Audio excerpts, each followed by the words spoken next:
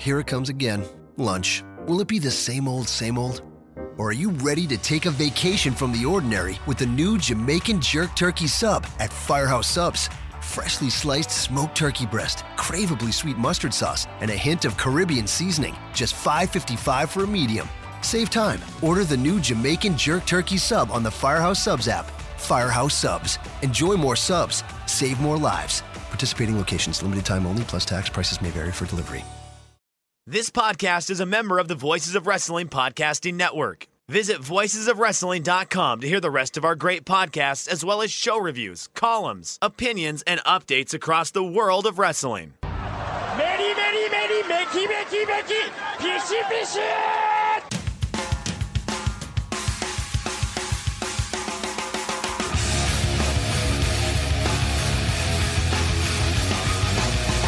You are listening to the Voices of Wrestling podcast with your hosts, Joe Lanza. X out and go listen to some boring podcast where they're afraid of their own shadow. Okay? Don't listen to Joe Lanza, because Joe Lanza's not changing. And Rich Craich. Give me a name. Like him. Who delivers this guy in a big spot? Joe, don't yell at me. I like him. In the big spot, who delivers better than this guy? Stop yelling at me. I agree. Welcome once again to the Voice Wrestling Flagship podcast. I'm Rich Craich, alongside, as always, the leader of the hardcore wrestling intelligentsia and a good family man, Mr. Joe Lanza. Joe, what's happening? You know, it's usually I watched 4 major pro wrestling shows this week, and we're going to talk about all 4 of them. And I didn't like any of them. I didn't.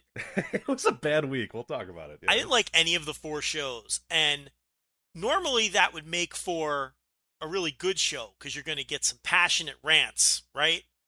You're going to get some anger. You're going to get some passion. You're going to get, because a lot of times it's a lot easier to talk about things that are bad and bang on things that stink than it is to praise things that are good.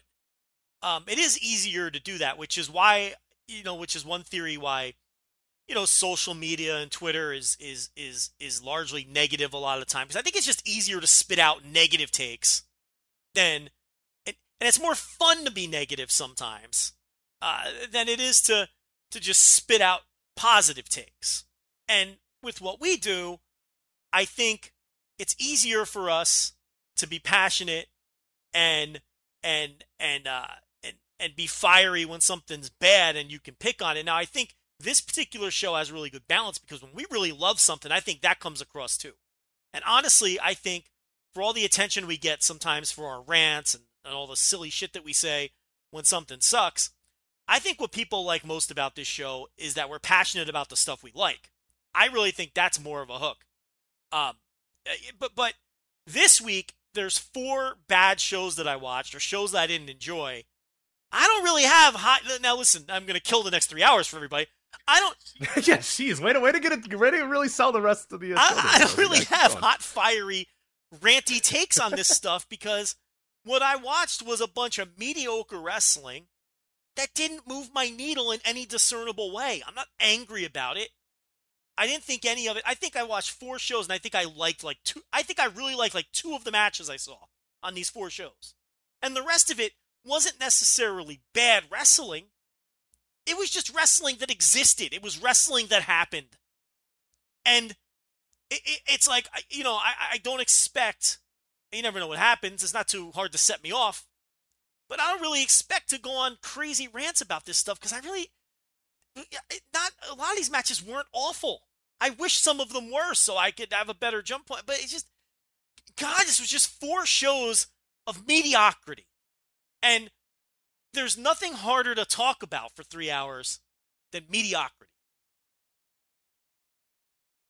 Yeah, it's going to be tricky because obviously I was away last week and thankfully you did a great job filling in. Of course, you're doing a solo show. Oh, but, you listened, Oh, I didn't listen. Yeah, no, of course. I heard you were. I heard your heard good things about your family rant at the end though. Not rant. I don't know. Why I called it a rant. It definitely wasn't a rant. Your discussion about being a stepfather. I heard great things about that. I haven't listened to it yet because I've been watching bad wrestling, and what I was going to say though is, I get off the plane. It's Sunday at midnight or whatever is when I finally get off the plane, and pretty much from that point forward, any free time I had, I said, okay, well, I had to watch Hell in the Cell. We had 2 Destruction shows. There was some other stuff. The CMLL Anniversary show came up, and one by one I'm watching this stuff in very weird orders, and nothing is hooking me, and it's like this horrible thing we're going to talk about in here in a little bit, where, as you said, nothing that was truly awful. Like, I'm not going to come on here, there's some stuff in Hell in a Cell that I think I'll be able to rant about, and maybe I'll get you fired up on. There's one match in the Destruction shows that I'll get a little fired up on and whatnot, but yeah, a lot of it was just kind of mediocre, and it was weird because then I was trying to find the next thing in okay, well, the Hell in a Cell didn't work for me. The Destruction shows didn't work for me. I'm gonna move on to something else. So I found MLW. They had their War Games. Of course, I haven't watched that. Then that stunk, and I was like, oh, come on. Like, Joe, I had to go to Wrestle fucking One to find something I found passionate in. I had to go to Wrestle One to find matches and moments and stories that I was involved in and invested in. And it was great. I watched that right before we went on the show here because I was really worried that, like you, I was gonna come on the show and just be like, yeah, all right, we can talk about Hell in a Cell, but who fucking cares? You know what I mean? Like, I honestly thought, Joe, we could get through Hell in a Cell in 20 minutes because I don't know that I have that much to say about it. And I thought we could also probably get through the Destructions in 20 minutes or whatnot because I had not a ton to say about it. But I think watching Wrestle One, for whatever fucking reason, Wrestle One being the one, was like the last vestige this week of me to find wrestling that I was passionate about. And that's not, I don't know why it was this week in particular. It just seemed to be the confluence of a lot of shows that you said weren't truly bad enough to come on here and have, 1 hour hilarious, we're crying, laughing so hard, burying it type things, but a lot of just mediocrity, just a lot of shows that existed, and when they were done, you clicked that X and you said, I will never remember the show ever again. I will never remember that match ever again in my entire life. But yeah, it's going to be an interesting one here. But we do have some news as along with those reviews, some fun news, some exciting news around the wrestling world. But yeah, we had all that coming up. One quick aside, I just wanted to tell you, I hadn't told you this, but on my plane ride home from Denver, I had one of these weird moments where, this show almost got me in a ton of trouble. So we get on the plane and we're kind of late to board, and we have to sit next to a guy. It's one of these things where, there weren't any open seats left. There wasn't any open rows left. So, Michelle and I had to sit next to a guy. So we sit in the row, and he's, he seems nice. I go, hey, how's it going? Yeah, he goes, hey, what's up? He's looking at his phone. He doesn't really care to interact with us or do anything. So the plane starts moving, and I look over. I'm doing the thing, I'm sure you've done this too, Joe, where you look at the person's phone next to you, right? You kind of want to see what they're looking at. You don't stare, but you can't help but notice what they're scrolling at a little bit, right? Am I the only weirdo that does that, or let me do tell you you do something. it as well? If you're not trying to look at every phone within eyeshot on an airplane or an Thank airport, you. Okay. every iPad, every phone, I want to catch people doing embarrassing things. I want to see someone sending or receiving nudes. I want to see someone watching a really bad movie so I can elbow the person I'm with and I can be like, hey, look, they're watching Carrot Top, chairman of the board, on their iPad, and make fun of them. I want to see what people are doing on their phones and their iPads. Rich, I don't blame you at all. I in that situation, I think it's perfectly acceptable to be a voyeur. Okay, thank you. Where did you get the Carrot Top? What was it, chairman of the board? Have you watched that recently? No, where'd you pull that movie from? All right, that was a terrible Carrot Top movie made in like 1998, I'm going to say, or something like that, starring Carrot Top and Courtney Thorne-Smith. I got that it was starring Carrot Top. Yes, Thanks, Joe. Well, you never know. I didn't know. And Courtney Thorne-Smith, who later starred on the awful sitcom According to Jim with Jim Belushi, which somehow lasted like 8 seasons. Horrid. I don't know how, but yeah, that just is my go-to awful movie reference that I've been using for the last 20 years. Is Carrot Top's chairman of the board. I should probably update the reference. I have this friend who, whenever, like, his go-to reference, like, he always says that, okay, this is his go-to for, like, if someone's talking about, like, a woman or whatever, he goes, yeah, she's all right, but she's no Christy Brinkley. Because jeez, yeah, you really his go-to reference is a model that peaked in, like, 1987. So, like, yeah, right. Like, I never was alive when Christine Brinkley was, like, hot. You know what I mean? Yeah. Or, like, she obviously still attractive, but never, like, I was never alive for any moment of her, like, peak. And every time I'm like, dude, can you please update the reference? Christy Brinkley. Yeah, that'd be like me dropping Sydney Margolis on people. Like, this, 8-year-olds. Oh, wow, she's no Sydney Margolis. And they're like, who the fuck is Sydney Margolis? Yeah, and I'm like, please, you're going to start saying this, and people aren't even going to know who it is. I mean, she hasn't been in a new... I'm like, he's like, all right, well, what about Pam Anderson? I'm like, that's just another decade, but you're still 15 years behind. You got to update this thing. So they're just bad dated references. And my bad dated reference that my go-to for a bad movie is Chairman of the Board starring Carrot Top. So there you go. Okay. Help me update it then. Maybe the listeners can come up with a better, more timely bad movie reference than Chairman of the Board starring Carrot Top. So Yeah, please do that. At Voices Wrestling on Twitter or the help Voice Joe Wrestling forum. update his reference. But anyway, yes, right, because I don't watch enough movies. I just watch wrestling, so I don't watch any movies. People always ask me, "Oh, have you seen this? Have you seen?" No, I'm watching fucking Destruction and Hiromu shit. I don't have time for fucking movies. I'm watching goddamn Hell in a Cell for 4 hours. So no, I don't have time for your movies. That's always sucks. Like people are always like, "Oh, did you see that?" No, I see like one movie a year tops. Like yeah, but it's got to be a truly horrendous movie. Don't come at me with, I'm talking less than 10% on Rotten Tomatoes. This is what I need, and I need it to have taken place, some point in the last decade, so I can stop saying Chairman of the Board starring Carrot Top. But Rich, I approve of your voyeurism. Continue on with your story. Okay. So as the flight's going on a little bit, we hadn't yet departed. We were still kind of in, waiting to take off. And I look at his phone, and I couldn't help but notice what appeared to be a wrestling gif show up on his phone as he's scrolling through what I thought was Twitter at first. I look over, Joe, this man is on the Wrestling Observer website looking at results for the pre-show of Hell in a Cell. And this is why you're a voyeur on the plane for situations like this.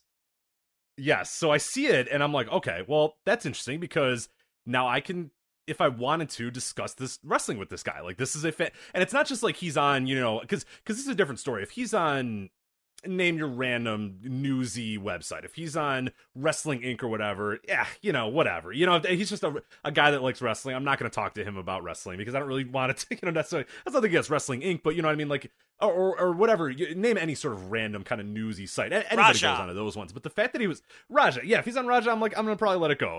Whatever. Yeah, he's just a guy that likes wrestling, no problem. If he's on WWE.com or whatever, I'm for sure letting it go and just ignoring him. But I thought it was different that he was on Wrestling Observer. I was like, okay, well, you don't necessarily, I feel like that's more of the hardcore base is looking at the results on Wrestling Observer Figure 4. So I was like, okay, this isn't just your fly-by-night wrestling fan. This is a dude who's actually pretty interested. And it was the night of Hell in a Cell, of course, going on. When we were taking off is when they were just kind of, the show was just getting started.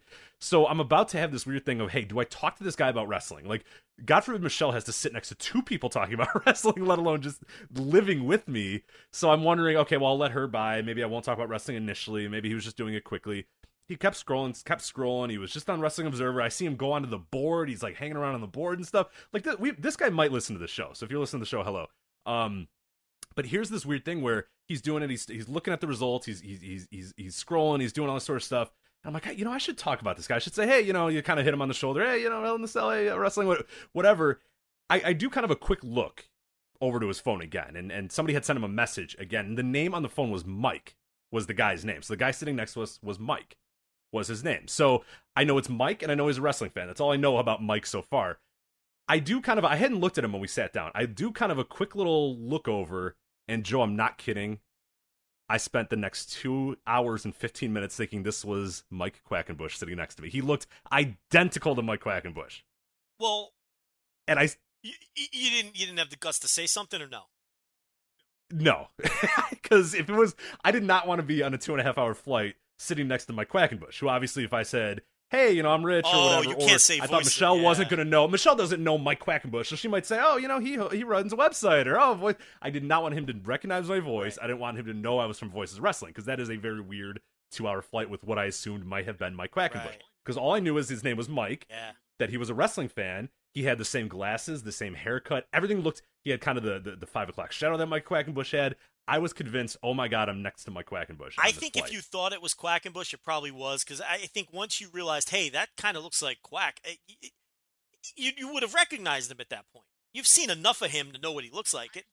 Yeah, and well, then I had because again, we were sitting next to him, so I couldn't really, and he was looking down the entire time. At one point, he had fallen asleep, so I didn't get a dead-on view of him at all. And we were in the second to last row, so there's nowhere I could have gone where I would have been able to get a better view of him. So I saw one side of his face pretty much the entire time. And I was too chicken to knock him on the shoulder and say, hey, what's up? Or, and he was at the row. He was on the row. So it's even when we got our drinks, I couldn't do the, oh, hey, here's your drink. They hand him the pretzels or hand him the drink. I couldn't even do that.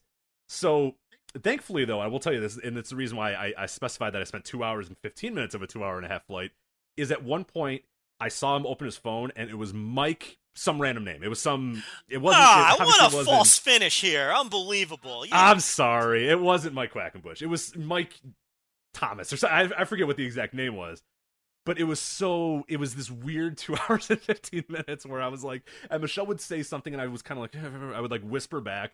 Because I know, Quack's, he's a strange fella. He knows us. He listens to the show. You know what I mean? Like, people have recognized my voice before. He is aware. I feel like Lightning Mike Quackenbush would listen and hear my voice and go, I know this guy, or I recognize this voice. Something would pique his interest in some way, shape, or form, correct? He's aware of us for sure. He is not a fan of Joe Lanza. That's certain. And yeah, there's a decent chance he knows who you are by name at least. But that doesn't matter because you were sitting next to you were sitting next to Mike Miller, accountant from Pittsburgh, right? Who lives in Chicago and he was just calling his wife when he landed and stuff. So yeah, I'm sorry for the false finish there, but it was an interesting 2 hours and 15 minutes. Whereas I debated ever so much if I should ask if he's actually opening up a wrestling conversation, even with a figure 4/observer reader, is dangerous because you could end up in a conversation that you do not want to be in.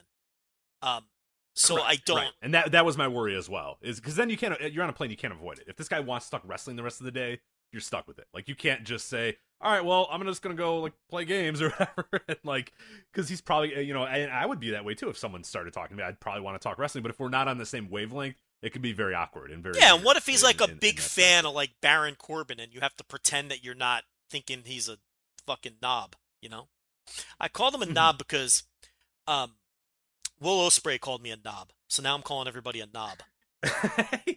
Did he call you a knob, or did Chris Brooks call you a knob? No, not Chris Brooks. Will Ospreay called me a knob for bashing a CCK match.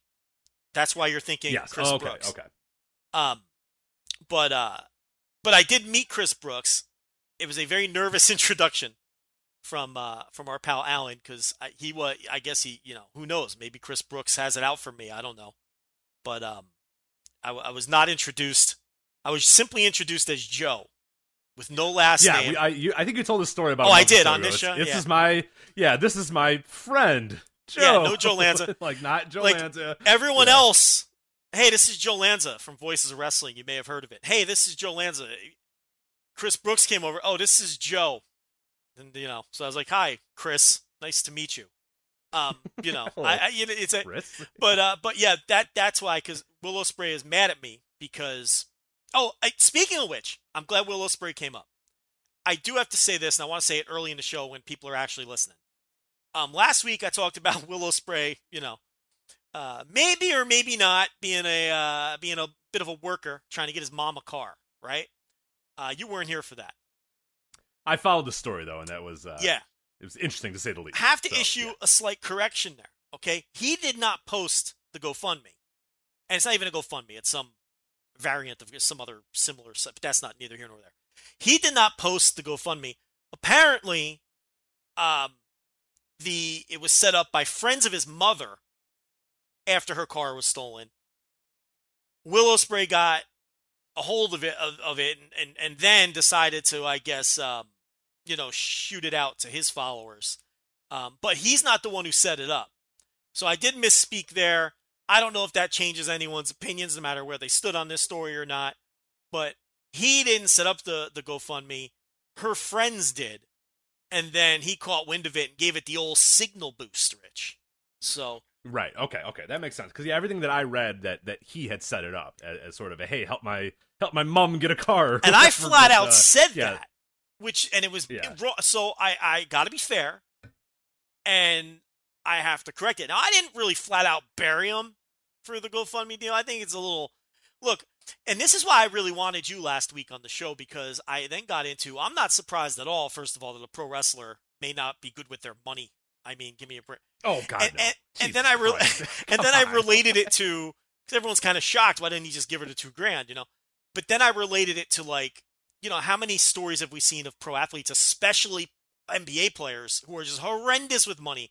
And I talked about Antoine Walker, and I know that you'd be intimately familiar with all the... Oh, of course. Yeah, Lamar Odom's another famous one as well. He just has buddies running, web companies that he has no idea about, that he's paying, $2 million to a year. These guys have no idea. They get investments that they have no clue about. They're helping friends. It's it happens all the time. And pro wrestlers, Jesus Christ, like, hang out at a bar with pro wrestlers after a show. You'll see them drop it. You're like, dude, I know you didn't make more than $40 on the show, and you've already spent $60 in drinks. Yeah. Like, what are you doing? Like, you go home, put that money in a fucking envelope, and go to sleep. Like, what are you doing? And in all seriousness, I know you didn't make that much on the money on the show. I know for a fact. Aside from the party atmosphere, it's also, in all seriousness, people who grow up working class, lower middle class, they may not know how to handle money. It's just not a skill that they were taught. It's not a skill that they're, so and with wrestling, you don't even need to look to other sports. Look at Ric Flair. The guy made millions in his career, and he has nothing. I mean, he's still hand to mouth. Yeah, he's hand to mouth. I mean, the second you give him $200, he's already spent $199 of it in seconds. And that's, I know you watch Hard Knocks on HBO, but this year they had the Cleveland Browns, and they had like a seminar. I forget what it was. I think it was the defensive lineman or something like that. And they had one of the guys say, like, put this money in a bank account. Like, yeah, you only made, $500,000 this year, but that if you just in a normal bank account will grow this, and this, and these guys were like, oh, okay, yeah. Like we sort of take for granted because where we come, I have had a savings account since I was 10 or whatever, and I'm not flush with cash, but I've been able to do that. There are a lot of people that grow up not even either knowing about banks or trusting banks or anything like that, where you have this conversation where this one guy is saying, hey, look, you don't have to do anything with your money, just take the money that you get from a check and put it in the bank, and these guys are like, oh, okay, like, don't cash it? And they're like, no, put it in the bank. And they're being honest. It's in earnest that they're saying, oh, put it in a bank? Like, to them, it's just, oh, I get this game check, let me go cash it. And then I can hold on to the money, I can put it in a drawer, I can do this, or this with it. But the idea of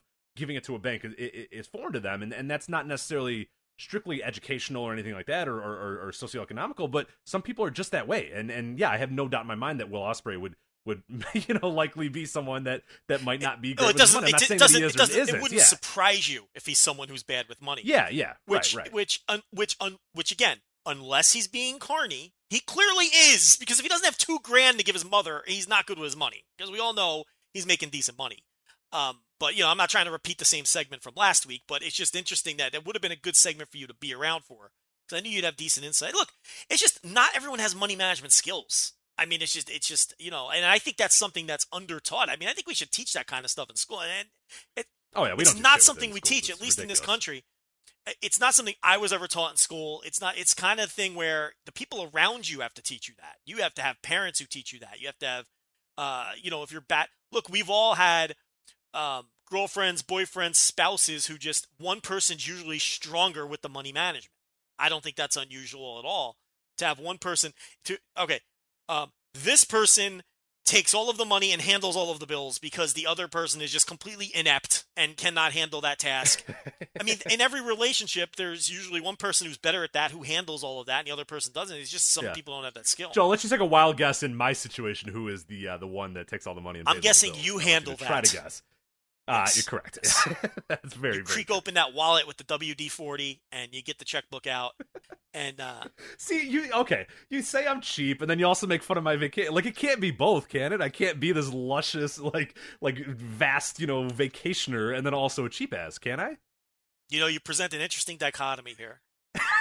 But I think maybe I am. Maybe I am the guy that only spends for lush vacations. I think that's what it is. You're so cheap that you acquire, you stockpile all this money, and then you spend it all again on these. You take vacations like every 6 weeks. So if you average it out, it's like every 6 weeks. Okay, we spent a lot of time in the Voices of Wrestling offices when you were away this time in Denver, and you visited every major city in the United States. You've been to I think, what are you up to? 73 countries? Is it 73 different countries that you've been to?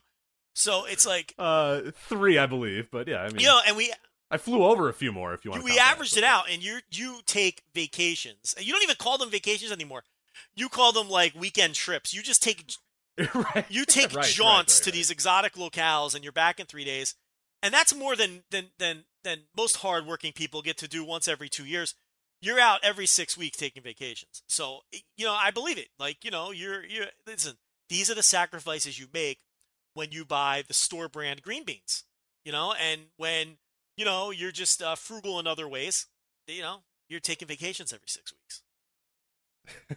It's amazing how often that you take vacation. It's crazy. How do you even get the time from your job? It's incredible. Like, This year I discovered that I had more time than I thought. That's actually why, because normally I don't, and you know it's kind of I only get like 2 weeks normally, and I just never ever get sick, and I never take sick time. I just go into work sick as hell until they tell me to go home, which is a pretty good strategy if you don't want to use PTO on sick times. And then I really like narrative aside, this year I agree has been a little much because we did California, and then I had to go to Buffalo for a wedding, so we decided to go to Toronto. And then Denver. So I admit it that this year was quite a while. But so what ended up happening is maybe a few weeks ago, before this Denver thing even I had the idea of going there, my boss comes up to me and says, "Hey, you're going to ever take any of your PTO days?" And I was like, "Yeah, I only have like 2 days left." And he goes, "No, you have like 7 days left." I said, "No, I have 2 days." And he goes, "No, you have 7. And we went in this argument for a little while. And he was like, "Look, I told you have 7 days. Do you want to take 7 days or not?" So I was like, "Oh, okay." Apparently I had been gifted an extra like week that I did not know about for PTO time. So I had this bonus PTO time, but now pretty much all used up now. So that's the last thing you need. But okay, so gun to your head, and then we'll move on. Willow spray, Carney, or a little bit of Ric Flair, Antoine Walker in him? Probably more of the Ric Flair, Antoine Walker, but a little bit of from both categories. If that is that okay? Could I say both? Like I feel like he's probably more of the Ric Flair, Antoine Walker, but also kind of a Carney too. Is that fine? And we've talked about this a long time. We actually it kind of works within his wrestling context as well. Is because he's kind of just like a big dumb idiot. Like he's great at wrestling, but he's kind of a fool. Like he's kind of just a stupid kid. And Jeez. We take that for granted a little bit. He hates me. He should hate you. Right? Well, I mean, come on, I'm fine. I was stupid when I was his age too. Like he's tremendous at what he does, but he's kind of okay. I think Willow Spray. I think he always has his heart in the right place. I think he's well intended. But I don't think he thinks things through. That's how I would describe him.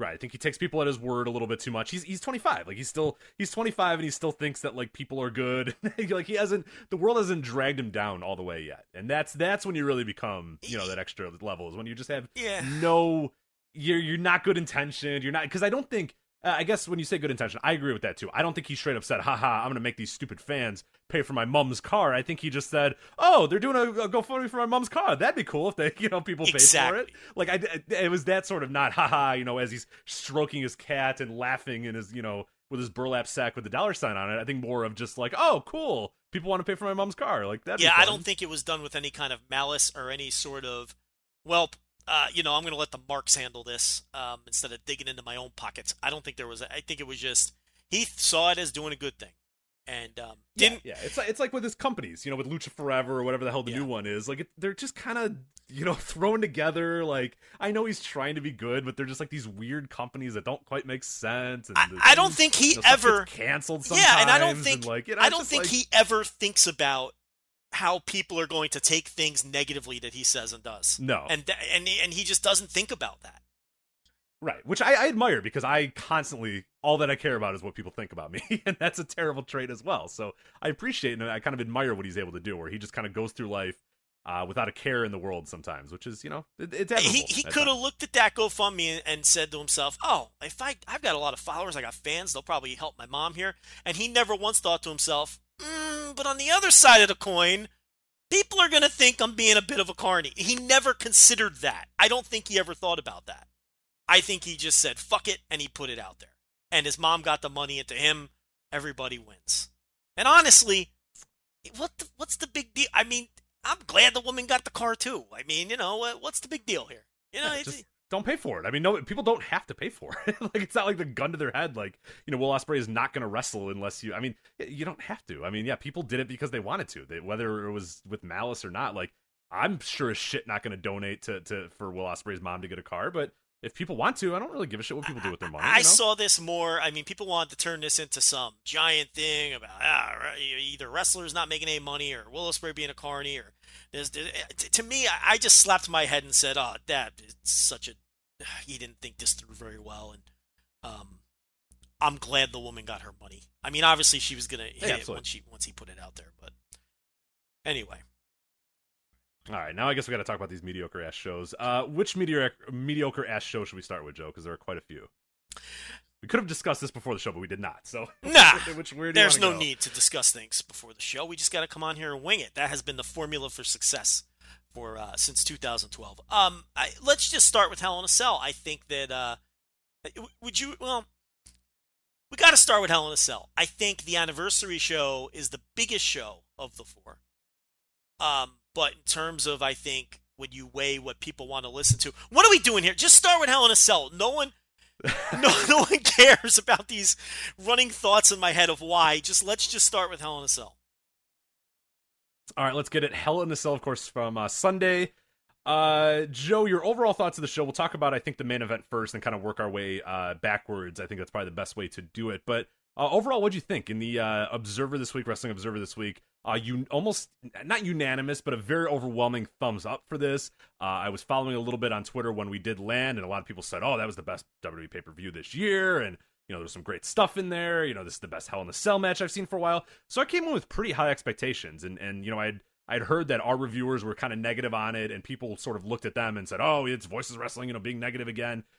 Man, this show is over, and Joe, I have a different TV, a different WWE network, or I am just so completely disconnected from WWE because I thought this was just a show. It was fine. It was okay. But the second that marker hit the end of the show, I closed out a WWE network on my computer, and I never will ever, other than this show, I'm going to talk about it again here, I will never think of this show ever again. I had nothing strong, nothing big that really touched me on the show. I don't know. Am I out to lunch here on this being the best WWE pay-per-view of the year with the great matches and great Hell in a Cells and a match of the year contender or whatnot? I was amazed when I saw the feedback, and then when I saw in the Observer, mostly thumbs up. Dave gave great ratings to everything. I don't know what the hell I was watching. It must be us. It must be me watching these shows and not the content of them. I don't know. This was definitely a weird one for me. Well, there was nothing bad on this show. It was a weird show in that I'm watching it, and I even tweeted this out as I was watching it, but I tweeted something to the effect of, I'm watching this show. There's no bad wrestling on this show that I'm watching, but I feel nothing. And I'm not enjoying myself, and I keep checking the timer to see when it's over, and I want it to be over, and I wanted to be doing anything with my life right now rather than watching this show because it's so boring. Because I just don't care about anything that they do on this main roster anymore.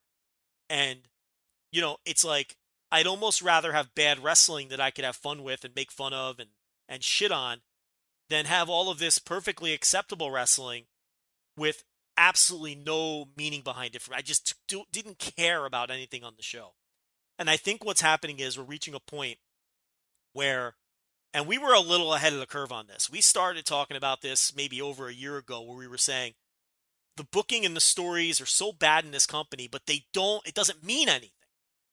There's no consequence to how bad the main roster is because, their business is built in a non-traditional way. We've been banging on that for a year. And I think it's finally coming to pass where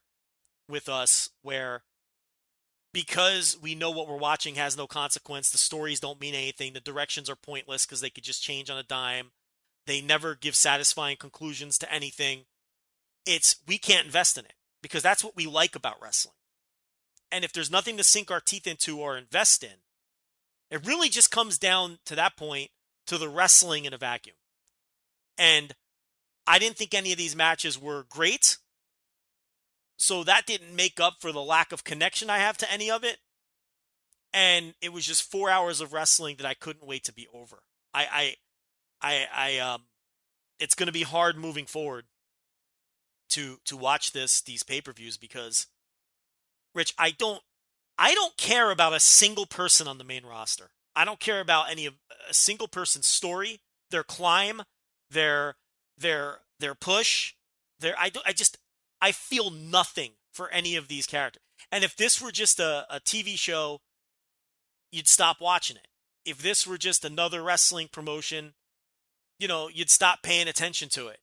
But, we have a job to do, and I've stopped watching Raw and SmackDown, but we've got to watch these pay-per-views. And I'm not saying it's breaking rocks or you should feel bad, but you can't just say, well, you guys should just stop watching. We can't. It's WWE. Yeah, that always comes up. That always comes up, and it's like I mean, the shows that do the best numbers are usually WWE related and whatnot. They're big time New Japan shows and they're WWE related. I mean, that is the two things that this show has largely been on, and we can't just immediately because if it was up to me, I would probably be done. I would probably pick and choose these shows and every month or so see if there's a good match and we'll talk about it and whatnot. But I have so much other wrestling I'd rather watch than WWE, but we just unfortunately we can't. I don't think that we could get away with it and still be sustainable the way we are. I mean, it is the biggest wrestling company, and we're a wrestling podcast, and that's like you kind of have to. And we've done it. We don't talk about Raw. I don't watch Raw. We don't talk about SmackDown. I don't watch SmackDown. I watch YouTube clips to kind of catch up on stuff. We don't watch those anymore. We don't watch the weekly main roster TV shows. We still watch 205 Live. We still watch NXT. We still catch up on that. But all we have left really is the pay-per-views, and we cannot let those go like that. We cannot. In good conscience, just completely not. I mean, maybe it does come a time where we maybe do skip one or two, but I just don't think we could ever do that. I think we can't do the show we do and ignore these shows. Right, exactly. That's a simple way to sum it up. We can't do the show we do and ignore these shows. On top of being a bad business decision, it'd be bad for our listeners. I think even though we don't like them, I think people still want to hear us talk about them and give our opinions on them.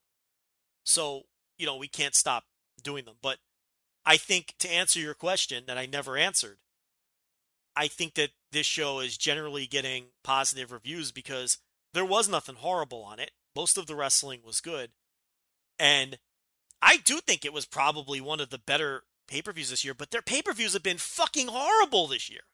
Right, so I'm not going to throw roses because they didn't step on their dicks for 3 hours. You know what I mean? Like, that's kind of what... And I'll be honest, like, there was a lot of stuff in the show that I'm going to criticize a lot because I think the finishes were atrocious on this show. Even if the wrestling was okay, the finishes, I thought, across the board, given how many agents they have, given how many people are involved in these things, we had 3 of the same finishers, 2 cop-out finishes, stuff that just did not make sense in canon whatsoever, just shit like that. But again, and ultimately, at the end of the day, you can get upset and you can get mad, but it doesn't fucking matter. They chug on. The next day, everything kind of resets and goes right back to where it was before with no care in the world of what happened the night prior or what happened the week prior or what happened, it doesn't matter. Hours later. Hours later does not matter. Seconds later don't matter. No, because there's no... It's over and it's in the past. Because there's no consequence. Raw just did their, what was it? Their 6th lowest rating ever and their lowest rating since June? Doesn't matter. They just got $1 billion for it. So if there's no consequence, why would it ever improve? It's just, they're lucky that networks need content. We've talked about that ad nauseum. It doesn't fucking matter that they're siphoning viewers and house shows aren't doing well. And I'm tired of this bullshit, nonsensical, not rooted in fact of any form whatsoever that the fans, the live fans who constantly shit on what this company does, how many times are they going to present something that live crowds shit on?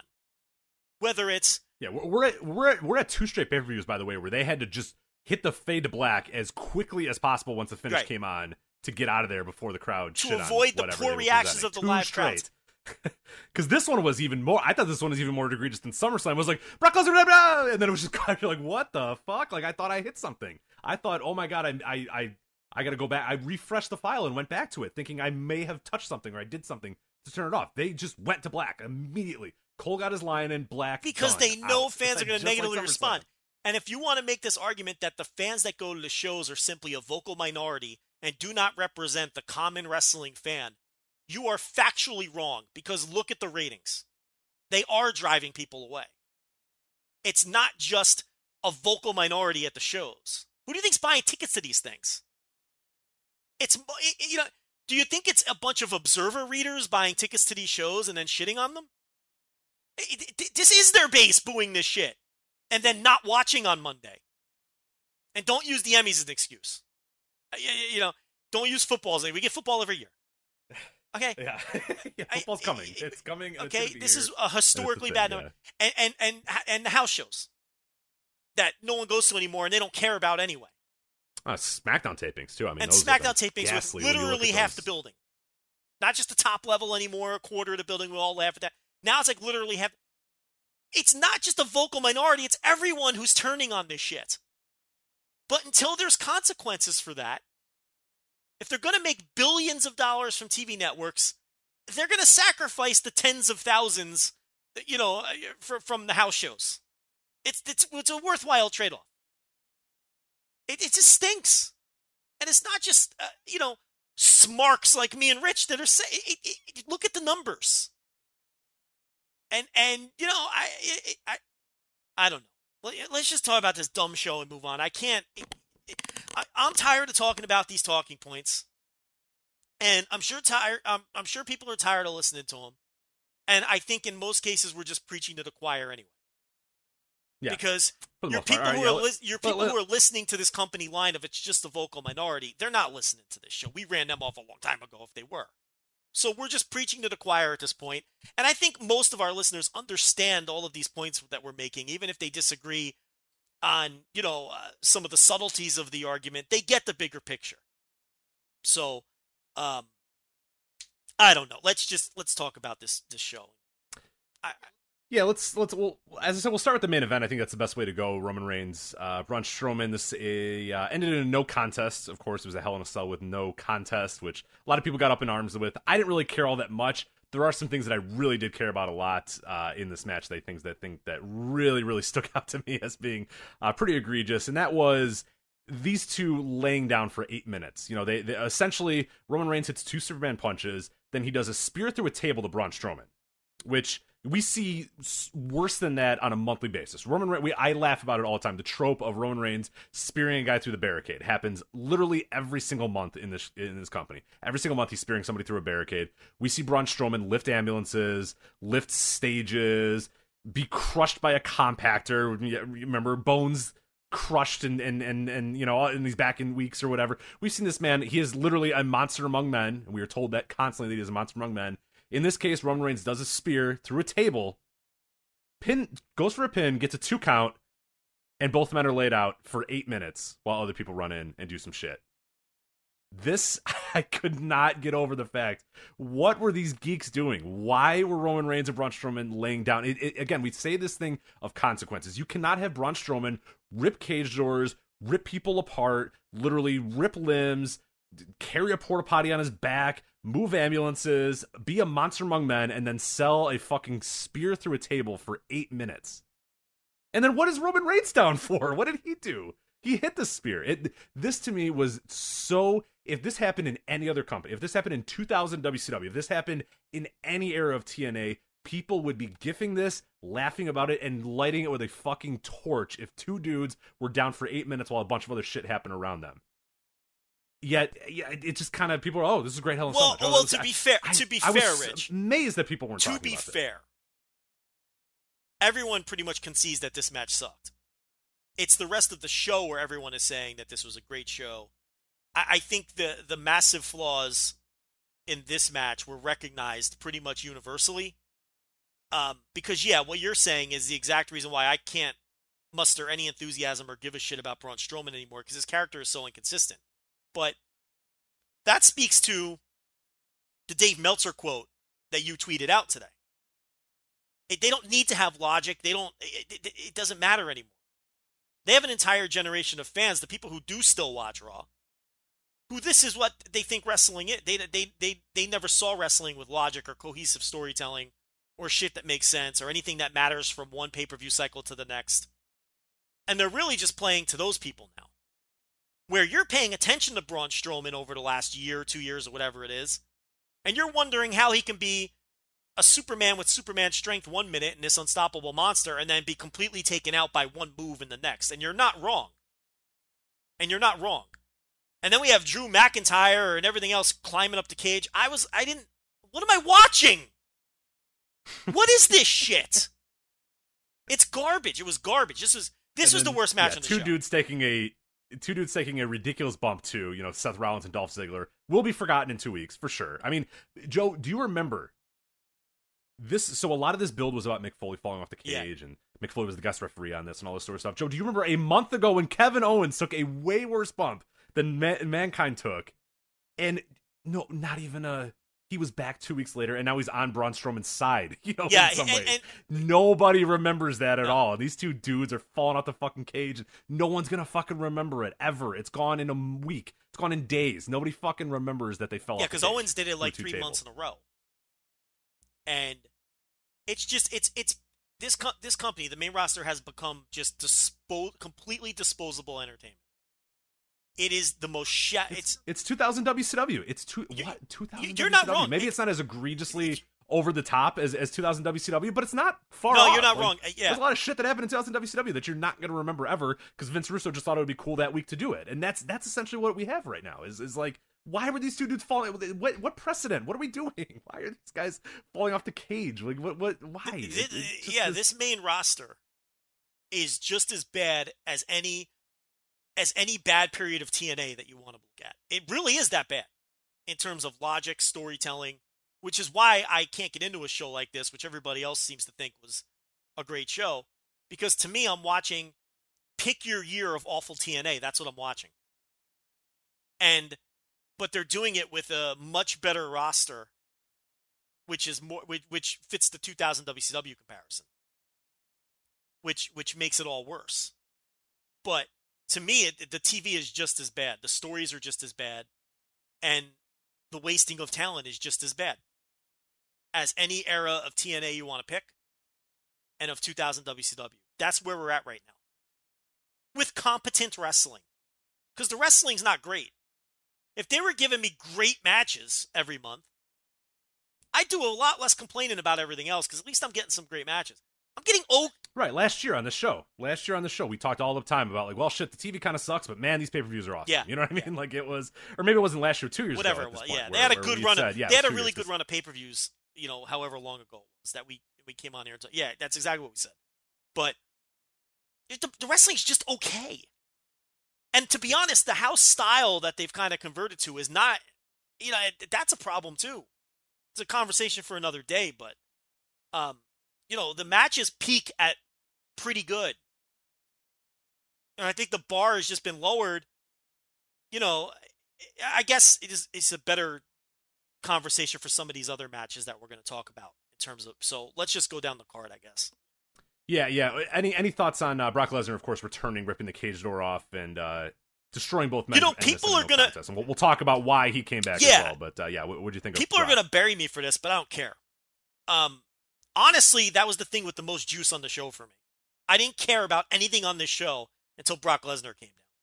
Now, I didn't think it was some kind of super hot, awesome angle, but in terms of stuff on this show, which was putting me to sleep, at least it was a surprise, and at least it had some juice, And, I'm not particularly fired up for what's coming, but I'd rather watch Brock Lesnar.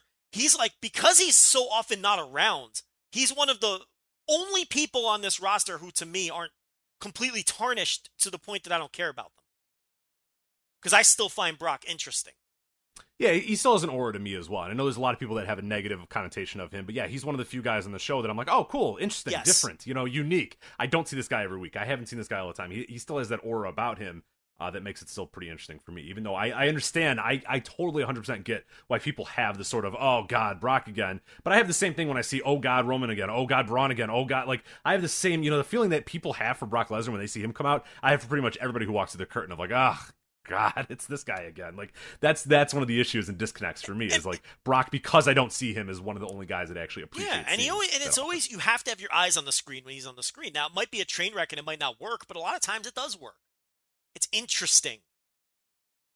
And I say it all the time, and I stole it from someone else, but in order to be interested, it's got to be interesting. It goes hand in hand. And the only other person on the roster really with that kind of, and it's quickly evaporating, is Rousey. Yeah, let's actually get to her, because I think that's a great segue, because of course she was in the semi-main event here against Alexa Bliss. She defeats Alexa Bliss to retain the Raw Women's title, but I think the issue that I had, and I'm assuming you're pretty similar as well, this match went 12 minutes, and unfortunately it was worked very much WWE house style, where Alexa Bliss was beating on Ronda Rousey, exposing the ribs. At one point, the announcer said, well, Rousey is an underdog because of her ribs, and that just made me shiver and groan at the idea that Ronda Rousey is an underdog because her ribs kind of hurt a little bit. Eventually, she won after growling and hulking up, or rousing up, or whatever the hell they're going to call it. I still enjoy that she won. I think that's the best move.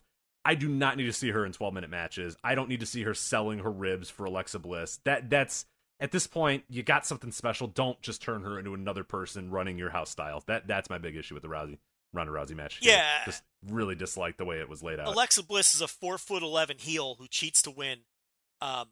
Facing who you're pushing is the most dangerous woman in the universe, who legitimately was for a couple of years there. And they've pushed her perfectly every step of the way until this match. This was fucking stupid. Alexa Bliss just dominating 9 out of the 12 minutes of this match with the idea that she was taking it to Ronda Rousey. Alexa Bliss should never have a physical advantage over Ronda Rousey, particularly at this stage of Ronda Rousey's career and this stage of her push, unless she's getting serious help from the outside using her heel tactics and her friends and all the. And this was just Alexa Bliss dominating Ronda Rousey, which was so stupid, which is why I say, I'm still interested in Rousey. I still think she's interesting. I still think she has a certain aura.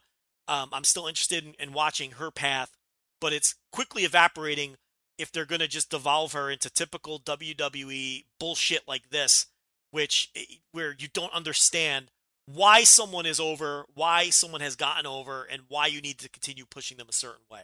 She doesn't need to have 12-minute matches where she's selling at this stage of her career. Not to Alexa Bliss. Okay? You want to put her in the ring with Shayna Baszler and have her sell for 9 minutes? Okay. You want to put her in the ring with a better pushed Asuka and do this? Okay. If you want to do this with Nia Jax, who's twice her size, okay. Alexa Bliss, this was just totally the wrong match for the way that these two women are presented. And it was the worst thing on the show until the main event, which came after it. Yeah, and I think the biggest issue for me is the selling is one thing, the match structure is the one thing. The problem is that it's just the match structure that we're so used to of the heel, works over the babyface sells, and then hooks up at the end or whatever. And we've seen it for years and years and years and years, and it's not something that makes people over. You know what I mean? Like we've seen it. Their star creation machine is broken in a lot of ways, and this match structure I think is a big part of it. It's the easiest way to make Ronda Rousey not feel special anymore.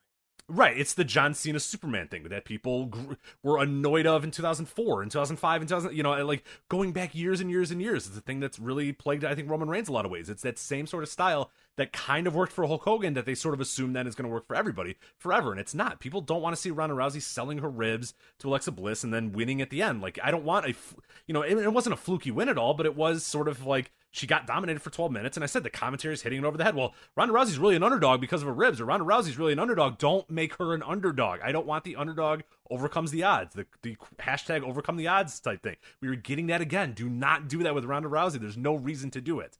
There's no reason whatsoever to do it, especially against an Alexa Bliss. I mean, a better story is she has broken ribs, but she still destroys Alexa Bliss.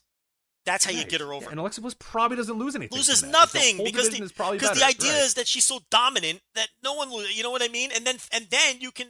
It's just. Can we just move on? I can't do it. Yeah. I can't. It's 101. It's 101, but they don't do it.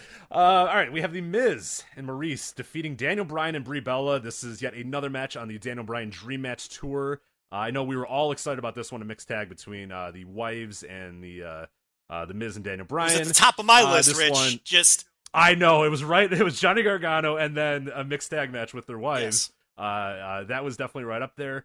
Am I off base by saying that it felt like this match was more about Maurice and Brie than it was about Miz and Bryan? Did you get that similar vibe from the commentary, from the promo videos, from everything? Well, yeah, and then the finish. The horrendous finish, by the way. Oh God! The wrestling school trainee finish with Joe. I honestly think if you lived close to me, I would say we should go and try to do this finish and see if we could do it better. I think we could. Brie is bad and Maurice is just god awful. They're just and it feels. I don't know if we. I mean. They're in the number one promotion in the world on a pay-per-view, so on one hand it feels, I kind of feel bad picking on them because we know they're not, but at the other hand, if this is... It's a roll-up! If this is what you're presenting me, though, I feel like it's fair game to be fucking torn apart. It's a roll-up! I mean, I'm not asking you to hit a perfect Canadian Destroyer off like the top fucking rope, it's a roll-up! And you hold the tights. Roll up and hold the tights. I feel like that's not that difficult. Yeah, they stink. They're just bad pro wrestlers. They're not good. And the Miz Daniel Bryan thing, look, I will say this. And I said this when I previewed it last week. This match is not for you or me, but I do think you're dyed-in-the-wool WWE fan. I did think that they would be into this, and they were. This had more heat than the SummerSlam match. This had more heat than the Daniel Bryan Miz SummerSlam match that people waited years for. Okay? So I think you're right. Your point is correct. I think adding Maurice and Brie Bella added something for for a certain kind of fan. Because this Miz Daniel Bryan feud has been a fucking wet fart when you consider what it should be. It should be the hottest thing in the company, and it's far from it. And now it's just mid-card fodder. It's all it is mid-card fodder. And I don't give a flying fuck about it. I don't give a flying fuck about Daniel Bryan. I'm sick of the Miz. I don't care about this at all. So if they want to muck this up and make it about Total Divas and Miz and Mrs. and lead into something on Evolution, it doesn't matter to me. They've already missed the plot so badly with Daniel Bryan and blown it with him that I don't care about him anymore. I don't care what Daniel Bryan does. You could put him on main event of feud with Rhino, weird. And I don't care. He came out and I was just like, all right, whatever. Like, I never ever thought in my life, and one of my favorite wrestlers of all time, and I just don't zero passion for anything he does. It's just didn't matter. Just do this then. I mean, it got a better reaction than their singles match got, and and it's like it's supposed to make you angry that the Miz keeps beating it. I don't care. I have no desire to see Daniel Bryan finally get his comeuppance on the Miz and put him in his place. Do you feel that at all? God, no. Do you care if he ever even gets the... I don't care. Eventually, he's going to beat The Miz. We all get it. Do you have any desire to see that or need or want or desire? Yeah, just to see whatever's next, but I've resigned myself to the fate that whatever's next is probably going to suck too. So it's, until other's noted, I'm going to assume I couldn't care less about this feud. I couldn't care less about Maurice, Brie Bella, The Miz, or Daniel Bryan right now. It's not for me, and I don't care about it. I thought this was interesting because we'll talk about this. Will be kind of a running theme of the show. So the Maurice wins by rolling up Brie or attempting to roll up Brie and doing whatever the hell they did and holding the tights. So kind of a hold the tights kind of fuck finish. Wait, she held the tights for you in this mixed tag match. She was supposed to. I didn't even notice that they said on the commentary. Oh, Maurice had the tights. That's why she won. She didn't actually hold the tights because she missed. Because she's fucking terrible. But because she couldn't hold it tight. I mean, that's what I mean. It's not like I'm asking them to hit a fucking, perfect, lock in a perfect figure four, and I'm just saying, hold tights, but they didn't do it. Yeah, the commentary hit it over the head. Oh, Maurice had the tights, that's why they won. So keep that in mind because there's going to be a run here of those sort of things, and that's why I said, I'm not going to excuse them because they have 15 agents, and they're all these great Hall of Famers and all these sort of guys, and then we had like 4 finishes on the show where they were essentially the same thing, like these kind of fuck finishes, but whatever, it is what it is. The finishes don't matter, the matches don't matter, the feuds never feel like their end. They go until you're bored of them, and then they just kind of falter. You know what I mean? They just kind of fly away in the wind, and you're like, oh yeah, that feud, yeah, that's all right. And nothing ever feels. And this feud like should have been should have been a layup. Yeah, this should have been a fucking layup. This was they had this gift wrap to them. It's like one of the things that people actually do remember from this company over the last few years is that Miz promo on Daniel Bryan on Talking Smack. This was a layup. And they've missed a wide open layup with this. This should be headlining the house. The Miz and Daniel Bryan should be headlining house shows and drawing 10,000 fans in every building. And it should be headlining pay-per-views, whether it's for a title or not. And this is what it's a mid-card match with Maurice and Brie Bella. Yeah, it's fodder. Yeah, mid-card fodder to drum up support for e-shows. Which again, that's their model now. Get shows on. Yeah, which is fine. I don't care. But content. Exactly. So you could. This match is a microcosm of that point, where it's all about creating content now, as opposed to creating paying customers. This is a microcosm of that. That's what's more important because that's what will make them more money. WWE Championship match. You have AJ Styles, the champion, defeating Samoa Joe. A little bit of a weird finish here. Before we get to that. You made a tweet about this, and I had the very similar thought when I was watching the show. Is the build has been some, story time with Samoa Joe, and Joe wants to fuck AJ's wife and take his daughter and do all that sort of stuff. It's Hell in a Cell, but they have a singles match, just a normal standard singles match, some holds. AJ Styles, again, this dude has been for 2 months talking about fucking his wife, and Styles comes out and does test of strengths and nerve holds and sleepers and stuff, and again, it doesn't matter, who cares, like in any normal era, like this dude would be livid that this guy's talking about fucking his wife and stealing his daughter, but 2018 WWE, so he just comes out there and wrestles a match. And meanwhile, when Randy Orton is just casually watching Jeff Hardy from the shadows for 2 months, that's the Hell in a Cell match. It has to be settled, Joe. We've got to settle this issue. You've been watching me, so I got to get you in the cell. Why wasn't the AJ Styles Samoa Joe match in the cell? Wouldn't it make more sense? Does anything make sense in this company? No, Joe, we're going to talk about this finish and then what they built for the next match between these two, and you will for sure know that nothing ever matters and that nothing has precedence. You hated this finish. You couldn't stand this finish. Fucking despised. You hate it more than me. Like I watch this stuff and I'm just like emotionless. But you hated this finish. The finish, of course, was Samoa Joe went for the Muscle Buster, which I thought was interesting, and then because he doesn't really use that anymore, and AJ slipped out of it, and he went for the Calf Crusher, and no, he went for the didn't he go for the what's he called? Why can I not think of this move? The one where he breaks everybody's necks. Didn't he go for the Styles Clash, and then Joe escaped that, and then how did he end up in the? So he had him in the Coquina clutch, and then the Styles kind of rolled out of it and got the pin that way. So Joe then, they're going through all these finisher counters, right?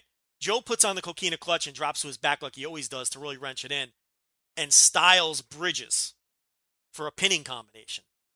And then the referee's counting the pin, but while he's counting the pin, Styles is tapping out to the Coquina clutch. But the ref doesn't see it. So Styles wins, but really Joe got the tap before the pin. Rich, you fucking hated this. Tell us why.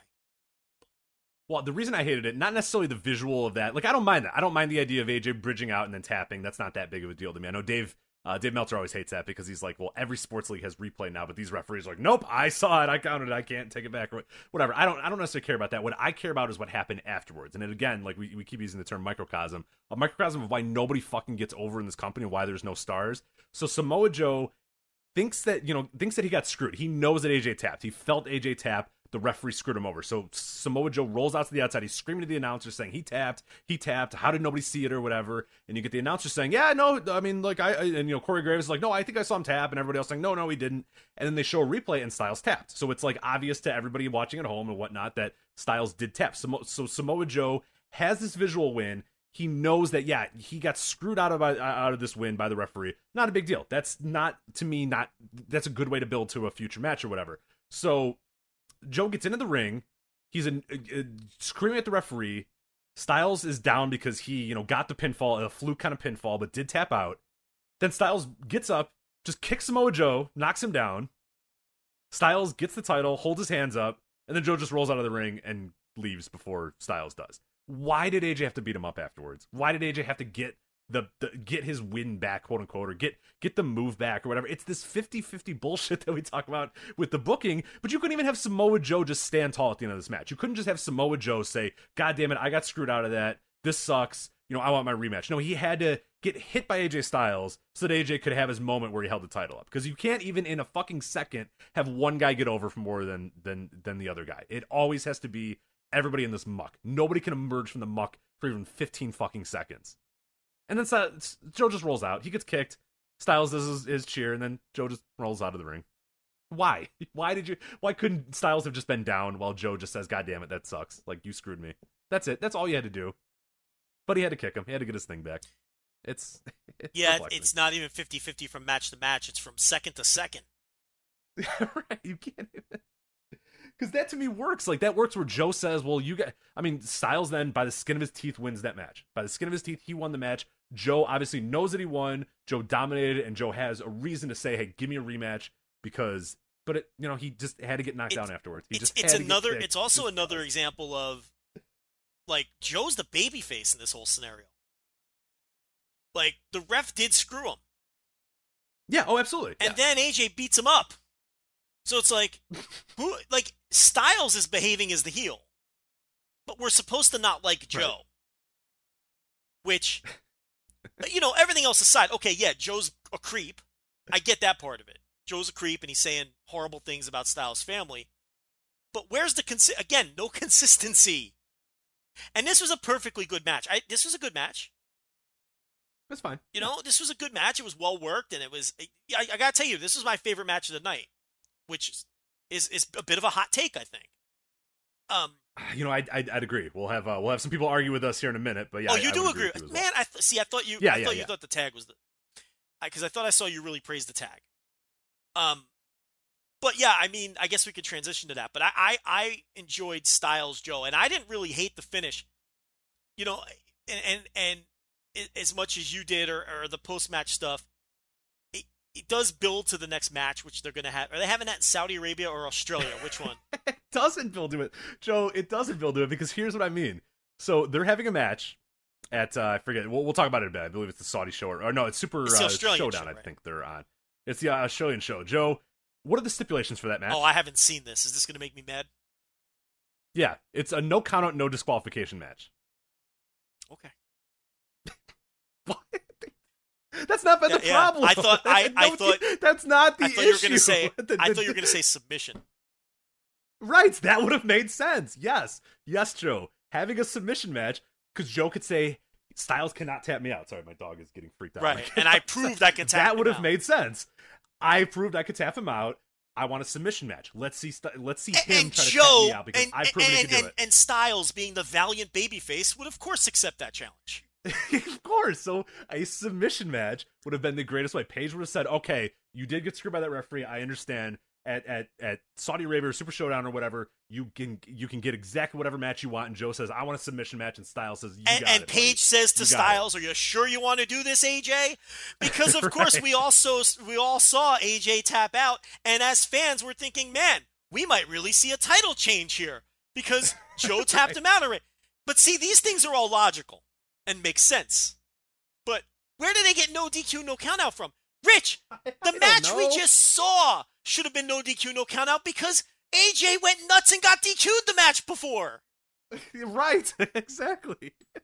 So they even managed to take a good feud, which I think has been overbooked with the Joe stuff. I've talked about that enough. Oh, the story time with Joe. It's so stupid. It's stupid. Yeah, it's bottom level TNA trash. Joe reading fucking storybooks and, it's garbage. It's absolute fucking WCW garbage. But without, with that said, I mean, otherwise the in-ring stuff, and I liked AJ snapping and losing his temper, but this should have been no DQ, no count out because AJ should have demanded the Page. I want this man no DQ, no count out because I want blood. I want to kill this man for what he said about my family. But no, they go out there and have a normal match. And now, inexplicably, it's now no DQ, no count. Rich, I didn't know that, and you fired me up. I'm angry now that you have supplied me that. I just thought they were building to the next match. I'm like, okay, I'm okay with that. Let's see these guys go at it again. They'll have another fucking really cool match that I'll be into. But no, they got to fucking muck it up with horrible booking again that doesn't make any goddamn sense. Stupid. That's that. All right, so let's get to the tag match here. This was for the Raw Tag Team Championship. You have Dolph Ziggler and Drew McIntyre defeating Dean Ambrose and Seth Rollins. I enjoyed this match, but I was amazed when I saw the praise. I went back. I tried to stay kind of spoiler-free. I went back and, man, I saw match of the year. I saw this is the best tag match I've seen in years. This is the WWE match of the year, and that might be true. I have no fucking clue because I pretty much disliked a lot of WWE matches this year. But, man, if this is your match of the year, I think you really need to watch more shows than Hell in a Cell because, Joe, I thought this was fine. I thought it was okay. I thought it had a really good last 5 minutes, but, man, the other 20 minutes could have... I don't know. I didn't see the hype at all. What would you think of this? I was amazed to see the praise that I was seeing. I thought this was a perfectly fine match with an awesome 30-second finish. I am stunned that people think this is a match of the year level match. There have been better. Forget about match of the year. Let's just talk about tag team match of the year for a second. There are better tag team matches on every takeover in the same company as this match. Every takeover has a better tag team match than this match. Every one of them. Go all the way back to Lorcan and Birch against Undisputed Era. Then all of the Undisputed Era versus, variants of British Strong Style, Mustache Mountain. Like those matches, some of them of which are on NXT television, some of them are on takeovers, but they were all better than this match. Yeah, all three of them I would put above this. Yeah, and what about the Lorcan Birch Undisputed Era? You like that better than this? Oh, of course. How about let's go outside the company for a second. Did you think Kenny Omega and Kota Ibushi versus Tomohiro Ishii and Will Ospreay from last week was better than this? Oh, yeah. Did you think Golden Lovers versus Young Bucks was a better tag team match than this? Yes. I mean, I thought the SoCal Uncensored Briscoes and All In was better than this. Like, I mean, this was good. This was good, but my God. Imagine, this has been the year of the tag team match. There have been so many great tag team matches this year, and this was a good match. This was like a 3.5, 3 3/4 star match. This is not even close. How about the LAX war from the TNA Slammiversary? Oh, of course. Was that a better tag team match? That might be one of my... that was easily that might be one of my favorite matches of the year. I love that match. Easily a better match than this. I mean, it can go right down the line. I mean, I'm Rich. I am stunned. I am stunned that people genuinely think it's got to be that they're just not watching a ton of wrestling. It has to be because I mean, in its own company, this is not the tag. This is like the 5th best tag team match in WWE this year. Tag team match. And we haven't even talked about singles matches. We haven't even... I'm leaving singles matches out of this. Rich, I don't know if I think this was better than Kurt Angle and Ronda Rousey versus Triple H and Stephanie McMahon. I'd have to... of course. I'd have to think about that. But they're about the same.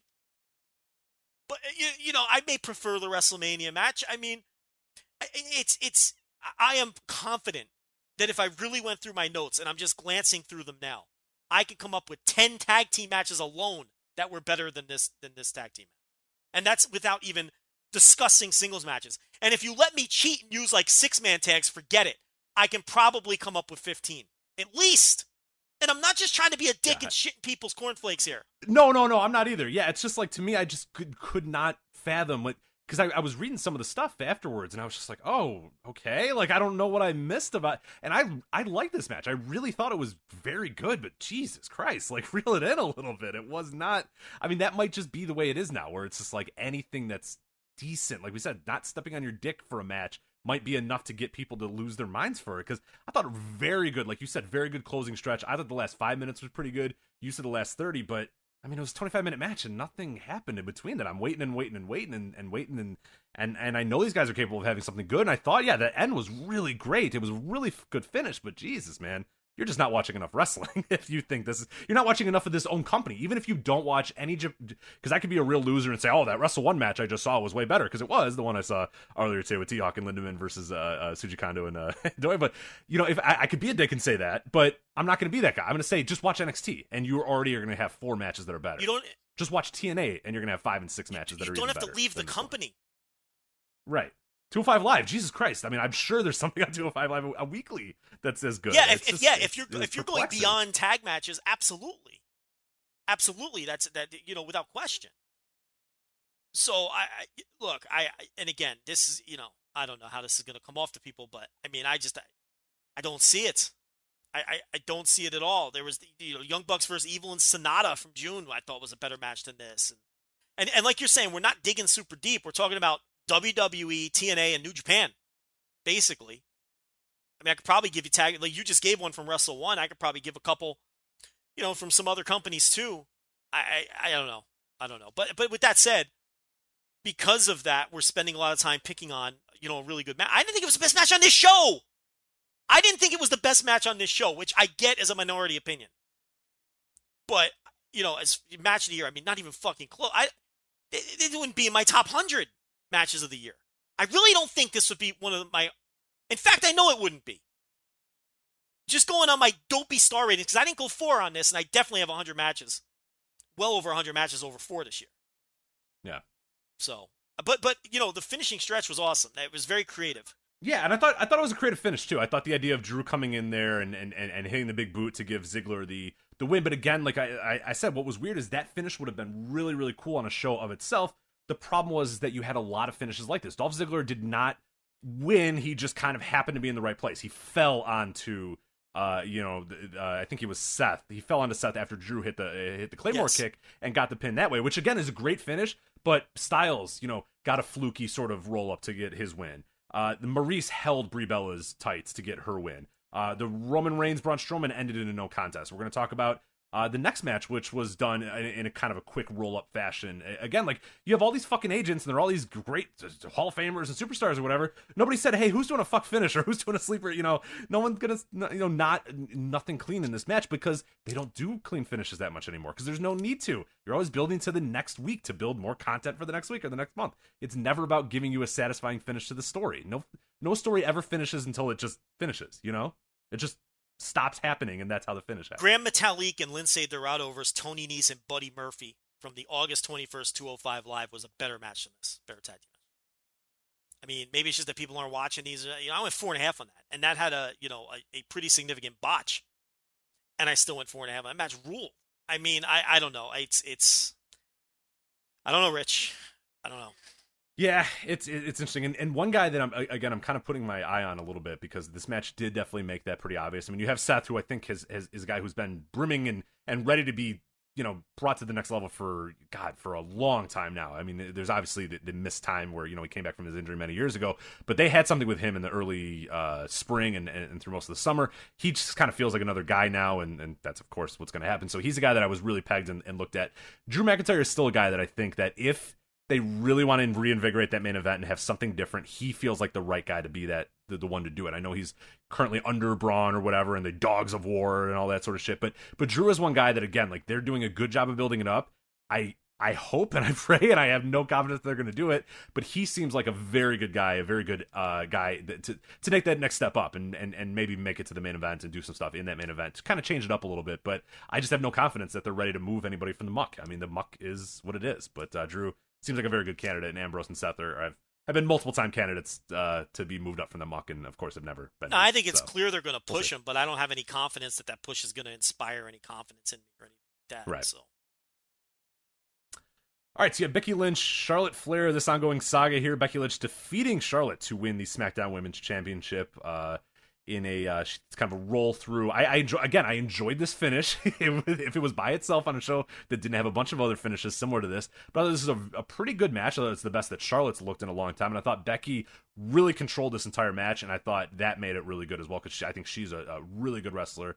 So I enjoyed this match a lot. I would almost put it neck and neck with that tag match that followed it on this show because I really, really liked it. The story, again, continues to be kind of muddy. The announcers, for whatever anybody on the internet says, the announcers are clearly putting Charlotte as the face and Becky as the heel. Corey Graves is the only person that sees it Becky's way, and everybody else sees Charlotte as the good person in this feud. So you can lie to yourself all the time and say, oh, they're changing, or oh, they've moved it on the fly. They are still with the narrative that Charlotte's good and Becky's bad, no matter how many times you write an article about it. That has not changed. But Becky gets the win here, denies the handshake. They, I'm assuming, wanted booze, and they got a rounding applause because everybody wanted Becky to tell Charlotte to go fuck herself, and she did. So Becky leaves with the title with tons of cheers, and the announcers are perplexed why Becky is so mean and everyone's booing her, even though no one's booing her. Yeah, so, and Corey Graves does a dollar store Jesse Ventura routine, so that's why he's the one, siding with Becky. But yeah, you're dead on. I didn't think it was as good as the tag match, but it was, I think, the third best match on the show, behind Styles, Joe, and the tag. And it was a perfectly good match. I don't have any other thoughts. I don't know. I don't care. I know I'm not supposed to come on this show and say that, but Rich, I don't care. Yeah. Speaking of not caring, this is 24 minutes of something I did not give a shit about. Randy Orton and Jeff Hardy. I thought it was a perfectly okay Hell in a Cell match. Randy Orton wins. Again, this was almost going to be a no contest as well, and the ref was ready to throw it out until Randy Orton pinned Jeff Hardy. But again, we talk about this all the time. The Jeff Hardy bump that he did, he was hanging off the cage. I don't know what he was even attempting to doing, and they did a really terrible job of shooting it if what he was trying to do. I don't know. He was hanging on the cage, and I think Orton was on a table, and then he was going to land on Orton through the table. Orton moved, and then like 10 seconds later, Jeff Hardy fell into the table. They sold this as Jeff Hardy is dead, when it's like, we have seen Jeff take, weeks ago we saw him take a worse bump. We've seen thousands of worse bumps every single week on Raw and SmackDown or whatnot, and this guy goes through a table from not that high up, and it's like this amazing, always being transported to a medical facility, and he's spitting blood and all this sort of stuff.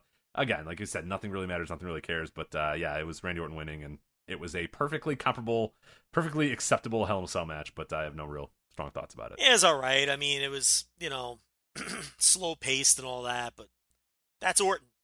And, and it is a cell match, and he did the dopey thing with the screwdriver through the ear hole where he was twisting the ear, which was memorable. I think that'll be one of the things that's memorable off the show at least. I didn't have a major problem with the finish like you did. I think the fact that Hardy was swinging off the top of the cell kind of made the bump at least a little bit unique, at least for a table bump. So I didn't put a ton of thought into, obviously we've seen more extreme, and that's the perils of continuing. And we're not trying to come off like Jim Cornette here, but when you do that stuff so often, you're gonna have opinions like Rich has here sometimes. But it was fine. I don't have a ton more to say about it. It was fine. Yeah, and I think what's interesting is you said that one thing is that the most memorable spot from this is going to be that screwdriver thing. Like that is what people are going to remember. And again, I'm not trying to be Mr. Don't do risky things. I just think do stuff that's going to be memorable. Do stuff that people are going to remember. I mean, if you're going to fall off and go through some tables and do all this sort of shit, make the most out of it. And I said that exactly when Kevin Owens was doing backflips, falling backwards onto tables from tops of cages or whatnot. That no one's going to remember this shit. So what are you doing? Like, why are you doing this if it's just to get to the next story and the next story doesn't really matter? So yeah, Jeff Hardy, he goes to the table and Dave writes in the Observer that he's working house shows this weekend. So it's not even like they're playing it up. Like, he's not hurt or anything. He's back already. It is what it is. It's just, he's at a local medical facility. Let's see with the Owen Hart voice, and then he's just back, in a week. So it doesn't matter. This was a show with 3 good matches, 2 okay matches, and 2 matches that weren't good. So yeah, with a lot of shitty storytelling up and down. That's why I cannot call it a good show. I cannot throw roses at a show if it just doesn't make sense. I mean, the finishes I thought sucked, and the storytelling was horrendous. So even if you think the tag match was great, even if I give you that, even if you think the tag match was great in a match of the year contender, it's a show with 1 great match, 2 good matches, 2 okay matches, and 2 bad matches with horrible booking and finishes. So I'm sorry, I don't see it either. It's I don't know. I think it's a the bar has been lowered successfully this year by this company because most of their shows are flat out bad. Pay-per-view shows this year, they're horrible. I review them every month in Fighting Spirit, and I'm trying to come up with new creative ways to make fun of them. I'm running. I run out of ways to bury their pay-per-views. I've run out of ways. But by the standard of this company in 2018, their pay-per-views in 2018, I guess it was an okay show. Was it better than Royal Rumble? And you got to think back. I thought WrestleMania peaked higher than this show. There's just much more shit on WrestleMania. Yeah. I think you're probably right on that. So I'm not even sure that it's definitively the best show they've had this year. No, Rumble was pretty good from what I remember, and Mania I thought sucked because it was so long. I mean, there was probably 3 hours of good stuff on Mania WrestleMania peaked higher and in a 9-hour package. Yes, it peaked higher and it valued a lot lower. Yeah. All right, so other stuff before we move on to New Japan and some other topics here. WWE has a lot of shows coming up in the next few days. They have a pay-per-view on 10/6. They have another on 10/28. They have a third on 11/2. And then they have Survivor Series on 11/18. So there's a lot of stuff they're promoting. They also have the Mixed Match Challenge they're promoting. Lots of stuff going on. The first show we're going to touch on is the Super Showdown in Australia. We'll do a more definitive preview, I think, next week.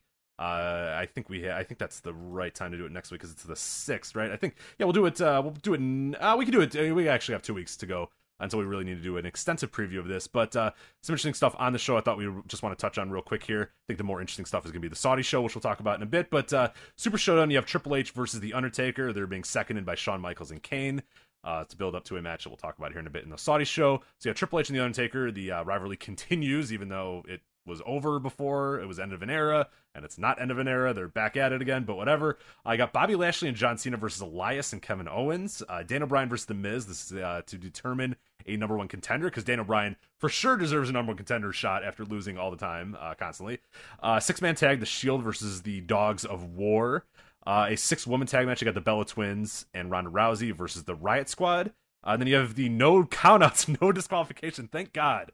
No more DQs, no more countouts in this feud. AJ Styles versus Samoa Joe. Cedric Alexander versus Buddy Murphy for the Cruiserweight title.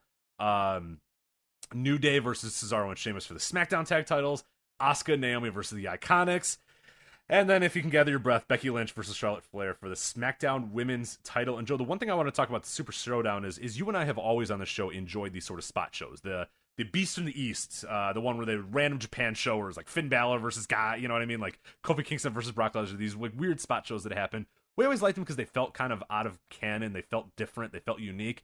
What do you think about this current run of shows, which I think first and foremost the Super Showdown, which is in canon? We have stuff on Raw building to the Super Showdown. We have matches that are being built on pay-per-views with payoffs on Super Showdown. What do you think about that? Or do you like the idea that this has now become just another important, quote-unquote, important show?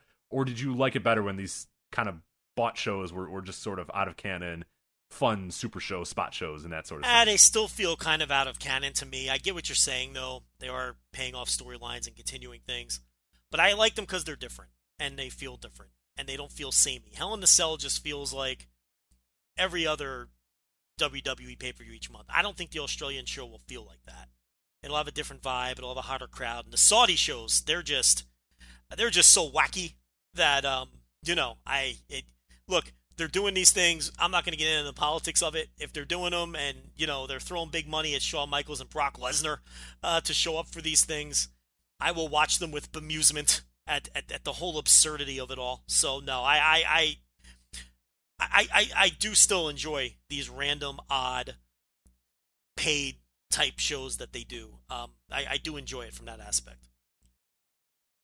Yeah, it's definitely interesting, and I think the big one to talk about is the Saudi Arabia show, the WWE Crown Jewel. I think the most important part of that is that we are going to see Michaels and Triple H, Shawn Michaels returning to the ring to face The Undertaker and Kane. You also have Roman Reigns defending the title in a three-way against Brock Lesnar and Braun. So the big story there is Brock and Michaels. So Brock, from all accounts, was pretty much done with WWE, was going to do short-term deals if he could and get little things here and there. He presumably gets a very big money payday to come and do this Crown Jewel show. And after years and years and years of begging and begging and begging, they found a price that was right for Shawn Michaels, because Shawn Michaels also coming out of retirement for the Saudi Arabia show. So again, I'm into it too. I think there's some pretty gross, things going on with this paid show and it being in Saudi Arabia and all that sort of stuff. It's probably not the best show to discuss that. There probably are better shows that are going to kind of get into that a little bit. We just kind of like the absurdity of it a little bit. But what do you make of Shawn Michaels being coaxed out of retirement after years and years of them trying for the Saudi Arabia Fuck show? it, I take the money too. I mean, how can you turn down? Yeah, conviction's one thing, but shit, you're gonna write me a check for $2 million? Fuck conviction. I'll work he's obviously getting a ridiculous sum of money. So it'll be a spectacle. I enjoy a spectacle. Do I think it's gonna be some great match? Of course not. But I just wish that these Saudis were smarks, and they wanted to pay for shit that we want to see.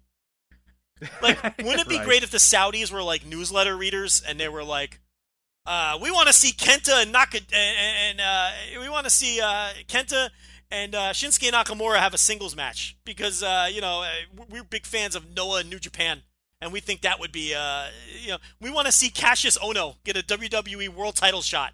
Like, that's the kind of shit I wish the Saudi princes were into, But unfortunately, they're into seeing. They want Attitude Era. They want Yokozuna raised from the dead, and they want to see Shawn Michaels, and they want to see Undertaker. They're not. It just sucks that the Smarks, don't have giant ROH DVD collections from the mid-aughts that they're drawing their inspiration from. Because wouldn't that be great? I want Prince Nana. Give Prince Nana. Give him $2 million. Yes, we want Prince Nana to manage whoever. Jimmy Rave. Yeah. Yes. Yeah. Exactly. We want the embassy on our Money Mark show. That would be great. As opposed to what their tastes happen to be. But it's just fucking. It's a giant spectacle, and it'll feel different, and it'll feel unique. I mean, that Greatest Royal Rumble, you had these guys sitting on couches at ringside and meandering around and talking on their cell phone, and they nearly started a world war with the Iran cheap heat segment, and it's just, it's just absurd. They got in trouble for showing Carmella, that always, nobody could come, and the women's thing again was always, it's going to be a very contentious topic this time as well, what to do with the women. I saw The Observer, Dave mentioned, what do you do with Renee Young? Renee Young is one of their main announcers right now. She's probably not coming over, right? Like, I don't think they've changed their stance all that much. She's probably not calling the show. I mean... No, God, no.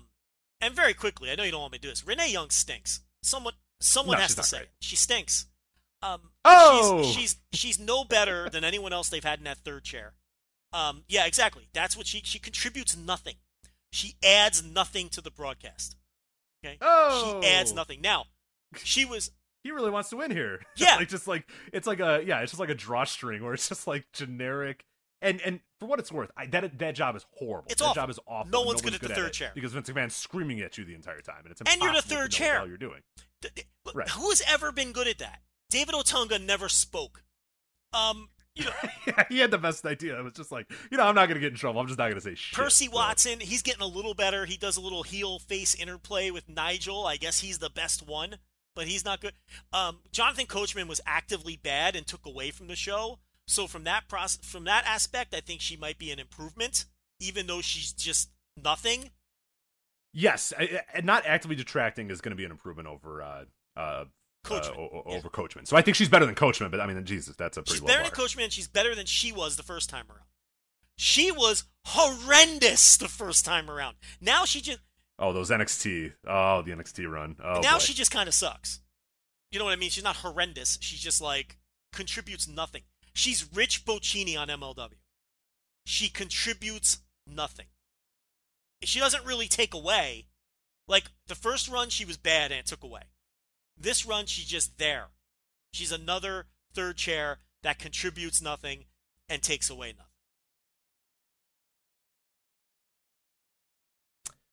All right, one thing I wanted to talk about with the Saudi show here real quick.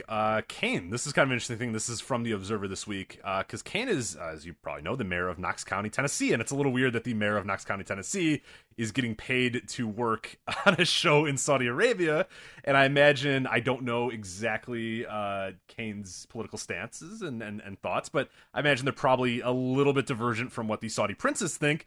But yeah, this is in The Observer here. It says, while political opponents would likely argue it's a bad look for Glenn Jacobs, the Knox County mayor, to appear on a show in Saudi Arabia given the human rights issues and treatment of women, WWE made a big public political donation at the request of Jacobs that would at least attempt to smooth it over to the public. So WWE basically cut a check that they're going to give the next time there is a house show in Knoxville, a big oversized novelty check they're going to hand to the community of Knoxville, Tennessee, to say thank you, or Knox County, I should say, to say thank you for letting us use your mayor on our Saudi paid show. So interesting, to say the least, what's going on here. And Kane, again, that check must be great, because he's going to say, fuck it, I'm already the mayor, who gives a shit? Cut that check, baby, let's go. So it's, pro wrestlers, they have one ambition in life, and that's make the money. So go them. I don't begrudge any of them. I don't care what the hell you're doing. Get that money. So Dude, also hold on the on event, now. the Saudi show.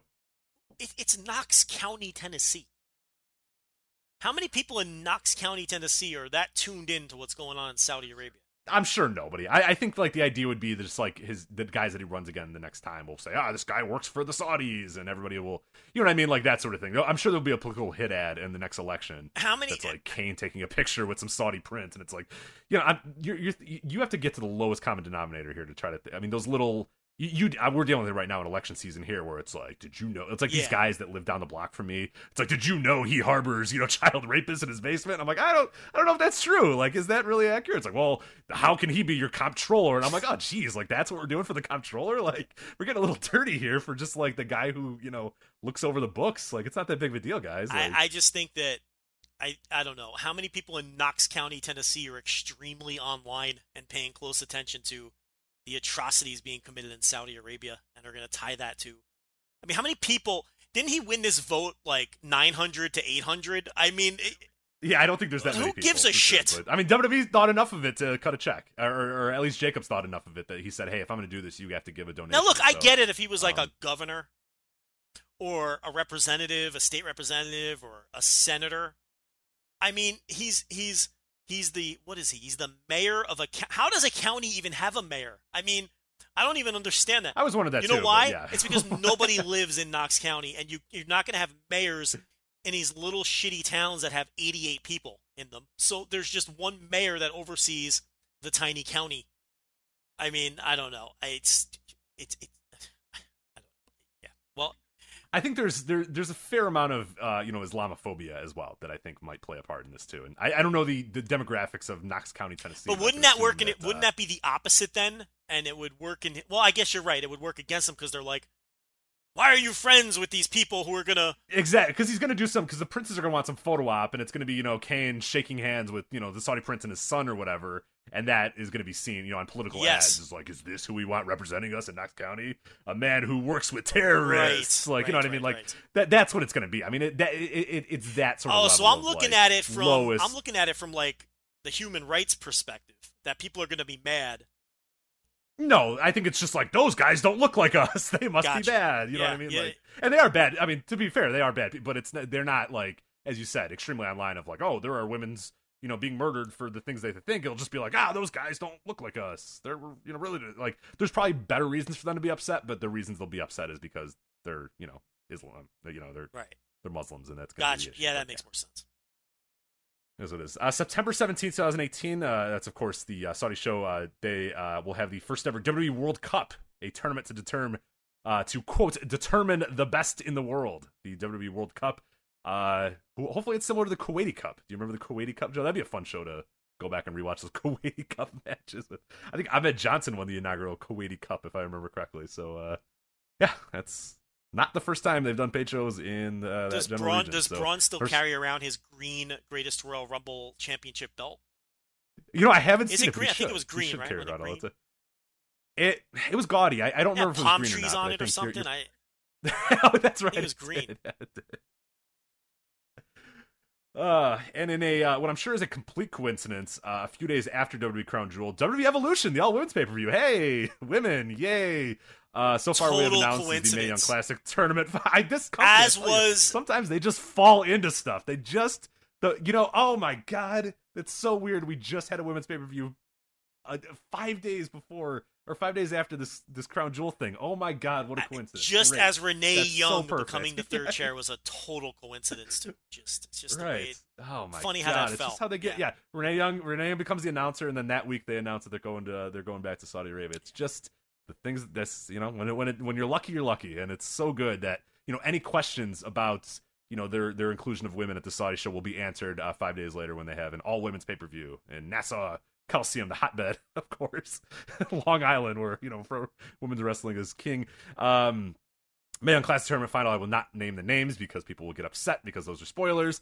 Then you have Alexa Bliss versus Trish Stratus, Lita versus Mickie James, and a bunch of other rumored matches as well. But yeah, so that's WWE Evolution.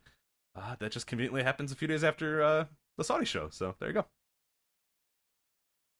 That's WWE. Can we talk about stuff that's not WWE now? It's not going to get any better though, unfortunately. I know, that's the problem. Well, actually, before we do that, do you want to let the folks know about our Patreon? Oh, yes, sure. Let me pull that up. Okay, so...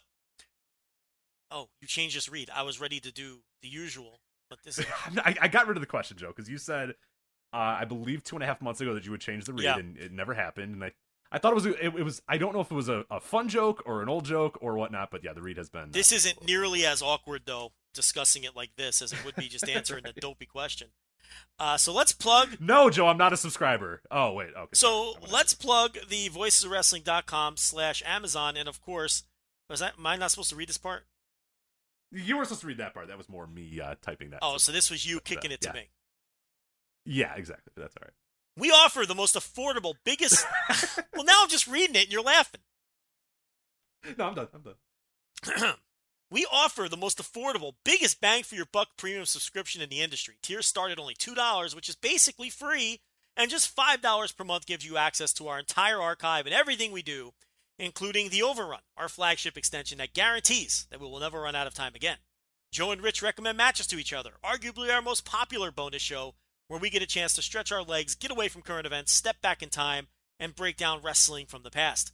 Subscriber-only Anything Goes Q&A mailbags. Twice weekly TV reviews. Every Monday and Thursday, Joe breaks down the latest in TV wrestling. Special editions of Bouncing Around Japan and Bouncing Around the Indies. Rich's Squashing Buttons live video game gimmick. Joe's NFL Intelligentsia podcast. And eventually, one of these days, the return of Lance Unfiltered, the greatest 3-episode run in podcasting history. If you listen to the flagship every week, there's no reason not to subscribe for the bonus content. Go to patreon.com/voicesofwrestling. Find the tier that works best for you and subscribe today. So, we should talk about New Japan now. And the second and third mediocre show, major show that we watched this week. And we will start with Destruction in Hiroshima? We have never found out, and I don't want to No, it's now a bit. And yeah. We will never have the correct answer. This was the epitome of a one-match show. the undercard was dry as a bone. Again, very similar, I guess, to Money in the Bank. Hell in a Cell. In that, look, I don't think anything was bad on this undercard. It all just existed. And I guess the only match of note that we should make reference to is the Bullet Club OG of Tama Tonga, Tonga Loa, and Tajiri. I am awful at this tonight. I was like, whoa, I missed a lot on this undercard. But speaking of which, if you want to watch good wrestling, go watch Tajiri versus Buffalo from the 9/12 All Japan show. I'm not kidding. I'm not doing shtick. Excellent match, and you know I'm not high on modern Tajiri. I think Tajiri's washed up. I think he stinks. He was great in this match. Buffalo, the 3 times a year that I watch him, is always great. And Tajiri versus Buffalo for the Gaora TV title in All Japan this week was fantastic. I think it's the 9/12 show if you're looking for it on your All Japan TV. But anyway, this was... There you go. So I had to go to Wrestle One, and you had to go to Buffalo Tajiri to find something good this week in pro wrestling. So there you Correct. go. It's, you never know where you're going to find it. I also hear the All Japan Korakuen show was excellent. I haven't watched it yet. They're in the middle of the Royal... Yeah, that's what everybody told us. When I said I hate wrestling right now, everyone said to watch that. I have not had a chance to watch it because I was too busy wasting my time with these mediocre shows. So I do want to check it out. They're in the middle of the Royal Road tournament, so that always has some decent stuff. But yeah, so the Bullet Club did retain the never openweight 6-man tag team titles over Juice Robinson, David Finlay, and Taguchi. The rest of this show was a bunch of tags, a bunch of average tags that we're not going to waste time breaking down. Let's get right to the main event, which was Kenny Omega and Tomohiro Ishii for the IWGP Heavyweight title. I've seen mixed reviews on this. I love this match. I thought this was the best match I saw this week by far. Not that it had a bunch of stiff competition. I thought it was worked with a sense of urgency. I thought that Kenny Omega worked this with the idea that Tomohiro Ishii has been a tough opponent for him, an opponent that has defeated him in recent years in matches, and he went right for the kill. He went to a tremendous spot outside the ring, putting Tajiri. Jeez. All right, that's it for us today, Joe. You go home. I mean, putting Ishii through the table and then, trying to get the count-out win to try to put him away in that fashion. Yeah. He went for the one-winged angel earlier in this match, and he's gone for it, before.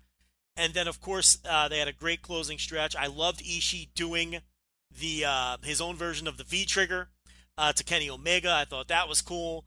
And look, this wasn't their best match. They've had better matches than this. I still thought it was a great match. It'd probably be their 3rd or 4th best match that they've had with each other.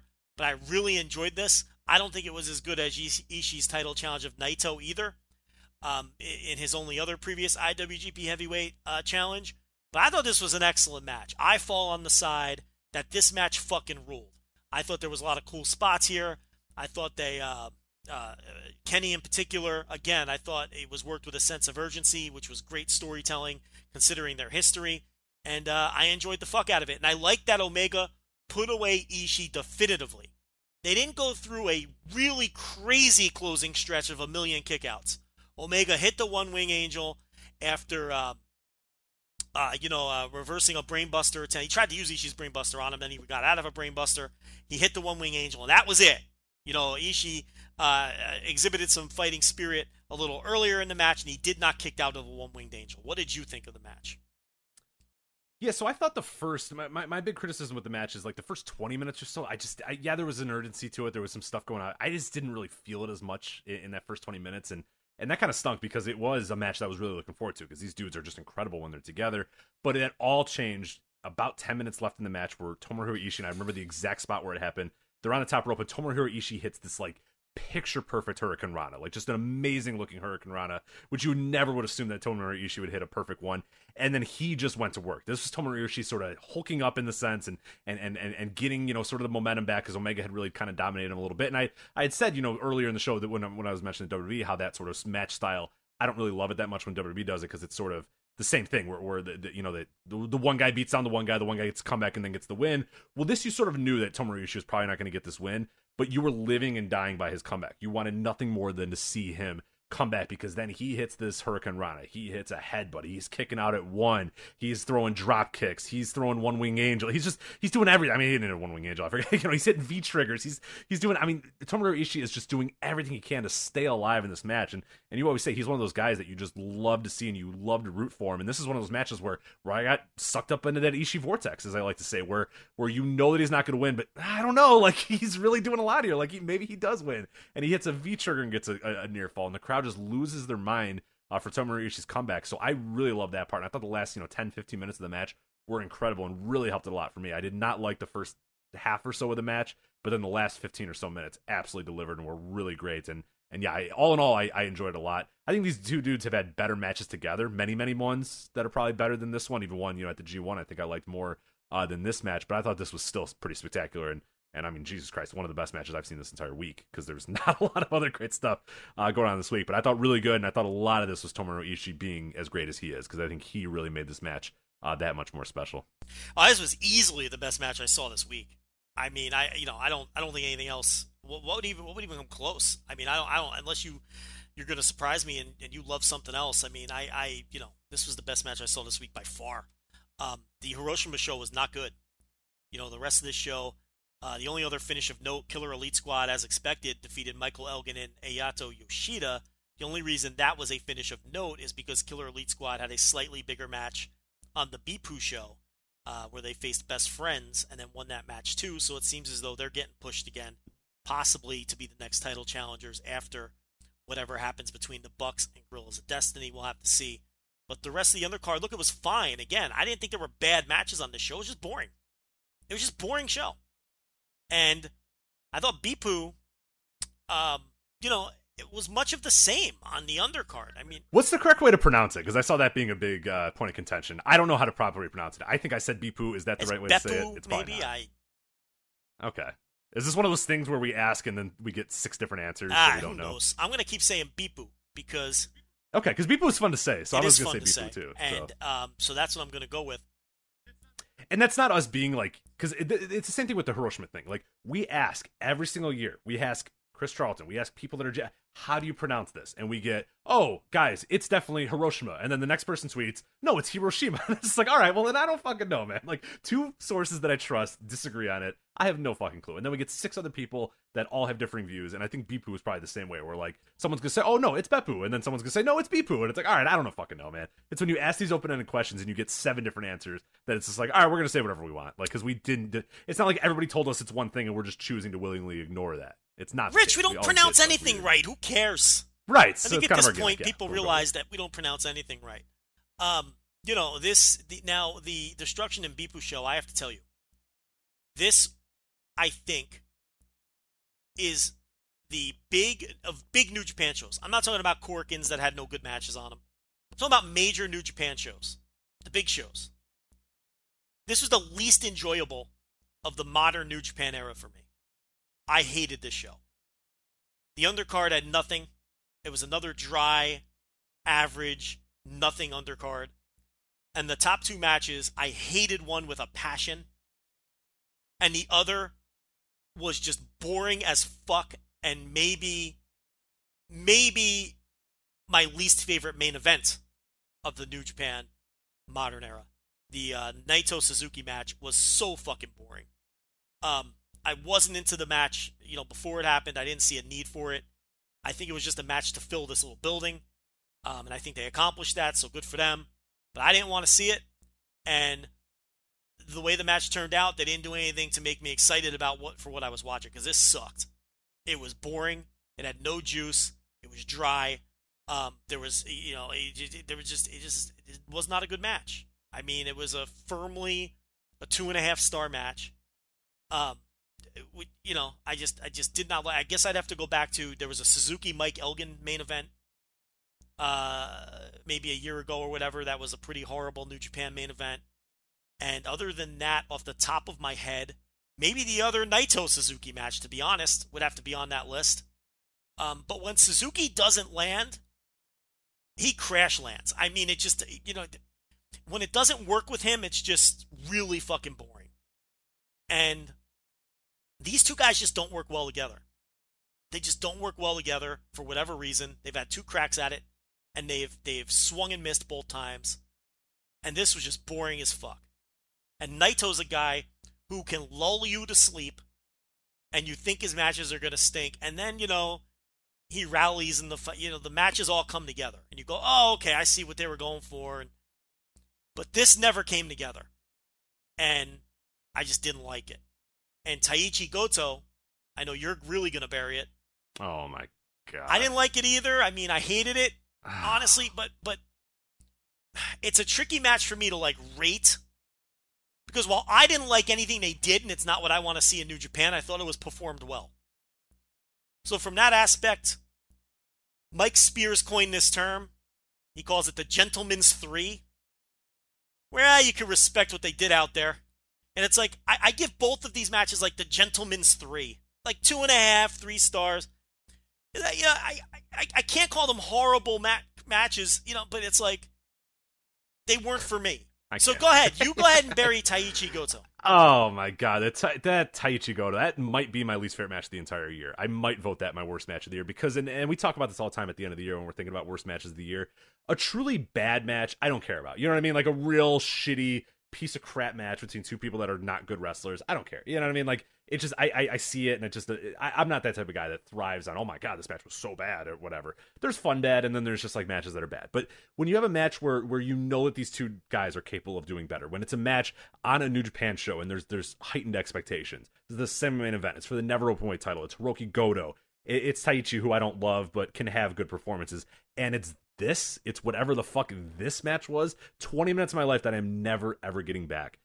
Joe, there's things I like in wrestling, and that's wrestling and action and emotion, and this match it was the opposite of anything I ever want in wrestling. It was, for people that haven't seen it, and if you've never seen it, don't fucking waste 20 minutes of your life. I promise something better to do for 20 minutes. It essentially was, Goto gets into the ring, Taichi slides out, Goto sits in the middle of the ring, does the Indian style pose, sits there, closes his eyes at one point. Taichi gets in the ring, Goto puts him against the ropes, Taichi slides out of the ring again. Goto sits in the middle of the ring. Taichi walks outside the ring. Then, I believe Kanemura starts beating up Goto. Taichi gets in, tosses Goto to the outside, Kanemura starts beating up Goto. Goto gets back in the ring. Taichi and Goto run into Red Shoes. El Desperado comes out, they beat up Goto. Then Taichi wins. Are you suggesting this was overbooked? That's it. You know what I mean? You forgot a key Red Shoes part. Is down for 8 minutes. Azuka came down too, and I think there was. Azuka came down. When Azuka came down, I fucking lost it. When I'm like, you motherfucker, get. I think there was an audible groan from the crowd when he came down. Oh my God! I mean, if you like wrestling in your wrestling matches, if you like action, then you might not like this match. If you like guys standing and not doing anything, then you might love this match. I mean, if your go-to is interference, ref bumps, and people standing and sitting, then you will love this match. If you like moves and action, then I don't think you're going to like it. And I certainly did not. I thought it was absolute shit. I disagree from the standpoint of, this is kind of what I expect. This is Taichi. This is what he does. So I kind of expected this. I didn't think they were going to go in there. But I didn't expect it in the semi-main event of a title match. I get the Taichi is just going to do this. I agree with you. Here's the problem. This is why I'm upset that he won the title. Because I don't want Taichi in this spot. If he wants to muck it up on the 3rd match of the show, I don't have an issue with it. I do have an issue with it, like you're saying, in the semi-main event. I'd much rather have Goto go out there and have these, matches where he bangs heads with guys and they kick each other's asses in that spot than Taichi mucking it up and hitting people with his mic stand and Azuka coming down with his iron glove. I have no interest in it. And I wrote that in the preview. I didn't want to see him win the match for that reason. Now we're going to have to endure a few more of these. I got news for you, Richie. We're not done with this. No, I know. It's not going And this guy might hold the title till Wrestle Kingdom at this stage because we're that late in the year. And we might get a Wrestle Kingdom Taichi never title defense, which will be a fucking disaster. I do not want. You want to put this guy in a tag team? I'll endure it. You want him to do this shit on the undercard and then fail in the occasional never title challenge? Fine. There have been times where he has entertained me and had good matches. He was on a nice little run there for a while, but this has set that completely back. This was shit. Now, I will say, This kept me more entertained than the main event did.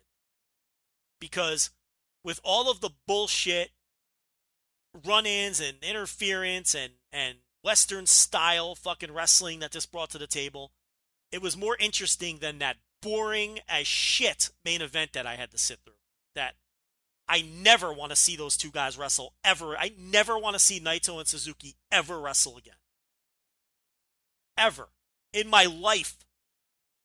Yeah, I don't think I hated it nearly as much as you did, but when it was over, I was so glad it was over because it was. And I think the problem is, and we've talked about it a little bit on the show as well, I think I'm just kind of over Minoru Suzuki. You know, I just don't know if I like that style. There's certain times where that style of match has worked. I think with the Okada match it worked. With Tanahashi it worked a little bit better because I think the crowd was invested in those guys and invested in the comeback. This crowd could not have given a single shit, I think, because they've seen it a lot of times. Or if they haven't seen it, it just wasn't engaging. It was essentially Minoru Suzuki doing the thing where he puts, you know, he's torturing guys for 30 minutes or whatnot, and then the guy, gets out of the hold and then hits their move and then wins. And it's like that, you know, we've seen that a few times this year. We've seen it a bunch from Minoru Suzuki, and it's kind of boring. And Naito didn't do a great job of it either. Naito was not good in this match. And that's the thing. Naito sat in that hold and sat in that hold and sat in the hold. Okada, for what it was worth, was screaming and writhing in pain and couldn't wait to get out of that hold. And you thought Okada was oh done my and god, dead, and that he couldn't. Okada was so much better in a similar spot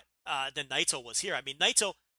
I mean, unless you're a huge Naito super fan, I didn't care that he was getting his leg tortured. I didn't care. He didn't make me care. Didn't give a shit. And this didn't really come off like a Minoru Suzuki torture match to me, which is maybe why you just made that point. It didn't even come off like one of those matches to me. So, I mean, because it was boring and uncompelling, and neither guy made me give a shit. And, you know, I came in not caring about the match, so that may have influenced it for sure.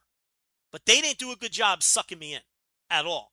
Because I just wanted it to be over because it was so boring.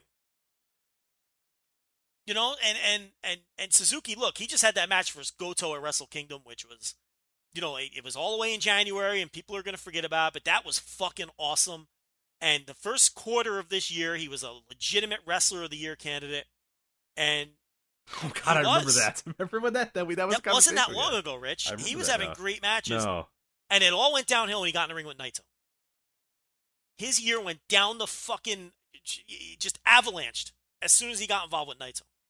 These guys never need to be within 100 feet of each other again. It just doesn't work. The chemistry's not there. It doesn't work. And maybe it's the nature of Naito's gimmick where he don't give a shit about anything, and, you know, he just... So then why should I care that he's in a leg lock? It's like, I don't know, maybe that has something to do with it? I don't know. I don't have the answers. All I know is it sucked.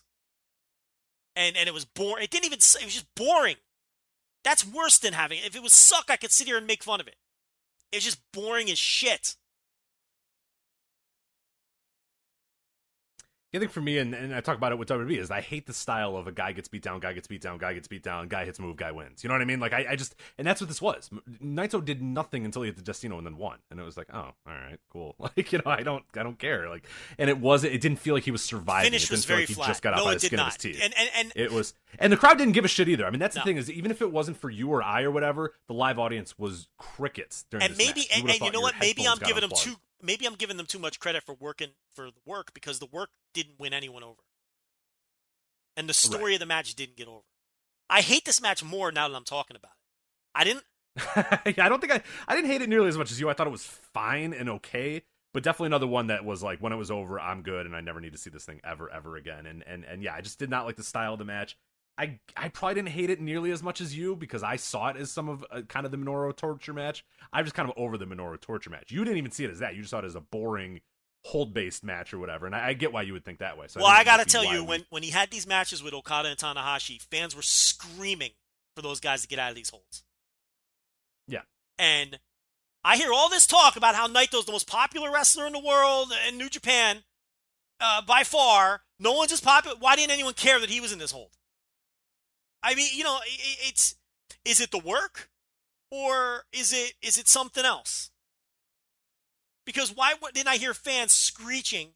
Everyone tells me 90% of the fans are wearing these dopey LIJ shirts. Where were they then? Where were they? I didn't hear them screeching for this guy to survive. No one cared. Then he hits his dumb finisher and he leaves. I hated this. And both of these guys can lay eggs. And they laid 2 of them together this year. All I know is Tanahashi and Okada have people into their Suzuki matches. Got to be fair here. We got to be fair here. You know, and that is the fact. Goto, too. Very different kind of match, though, with Goto. That was more of a, I'm going to attempt to kill you. More than I'm going to attempt to break a limb. But, I mean, you know, it just didn't work. And I think it has to fall on both guys. I didn't see the same kind of intensity from Suzuki. And I didn't see any kind of, you know, the work here from Naito didn't pull people into the match. So, you know, they should be taking the task for it. This was a boring-ass main event. One of the 5 worst or 3 worst main events in modern New Japan history. In terms of, you know, it's boring as shit. And this show stunk. This was the worst show, and say from 2011 or 2012 on, this was the worst show New Japan's had. Major show. And I'm counting Tag League finals. Because those shows at least had 1 or 2 matches you could sink your teeth. This had nothing. Everything was either average, bad, or fucking was boring as shit. Some other bad New Japan shows at least gave you 1 or 2 matches that you can get into to some extent. This stunk. Couldn't stand the show.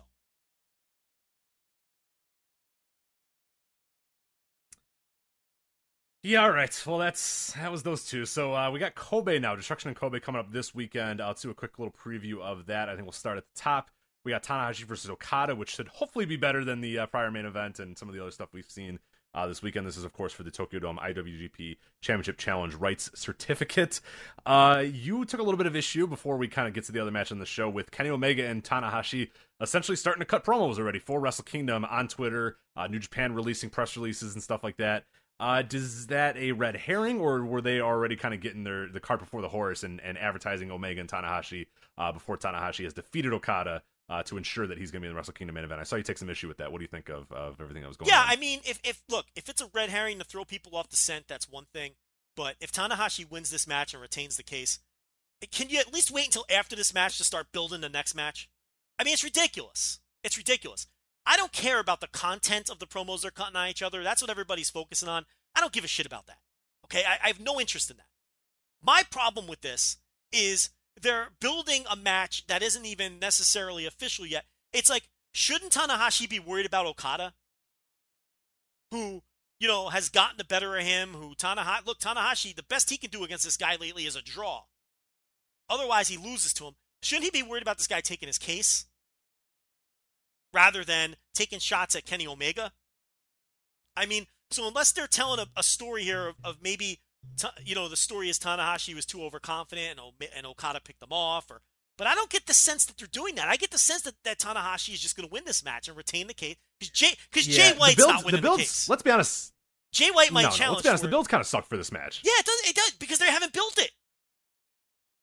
No, there hasn't been. There's been like Yoshihashi. Let's make fun of Yoshihashi in between these two guys. But I'm not feeling. I mean, this is fucking Okada Tanahashi, and it's like poking fun at Tanahashi, at Yoshihashi, and then Tanahashi saying Omega's, you know, cares too much about how good his matches are, and it's like, oh, okay, you guys are having like, you know, the next chapter in the greatest feud, you know, in modern wrestling. Like, maybe let's talk about that a little bit. This is a weird build for this. I forgot this match until we were doing the show, until I was prepping for the show, until I posted the preview at voicesofwrestling.com.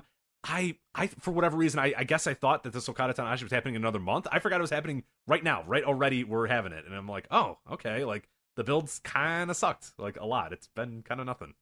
Yeah, I don't know. I think you know, it's if you're giving away the finish, I mean, I think they got to be smarter than that. This is all very weird. Will there be egg on our face if Okada wins and they were just?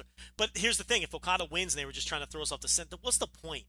Why not just build this match and stop worrying about trying to be tricky? Right, exactly. Yeah, why build up a red herring when you just build the match? Like it's, you know, it's not they know how to do it. We've seen them do it for years and years and years. But this has been this build has been so weird. I have no feel for this match. And Tanahashi's whatsoever. great at blurring the lines. We've seen him do it before, and he's great at working people and all that. But this is just so un-Tanahashi-like to put the cart before the horse and start building another match when there's a big one right in front of you. that people should be, interested in the outcome of, which I thought was a 50-50 outcome. But now I'm almost certain Tanahashi's going to win. So if Okada does win, they fooled me, and it worked. And I'll have a very different, a slightly different opinion of it next week or whatever.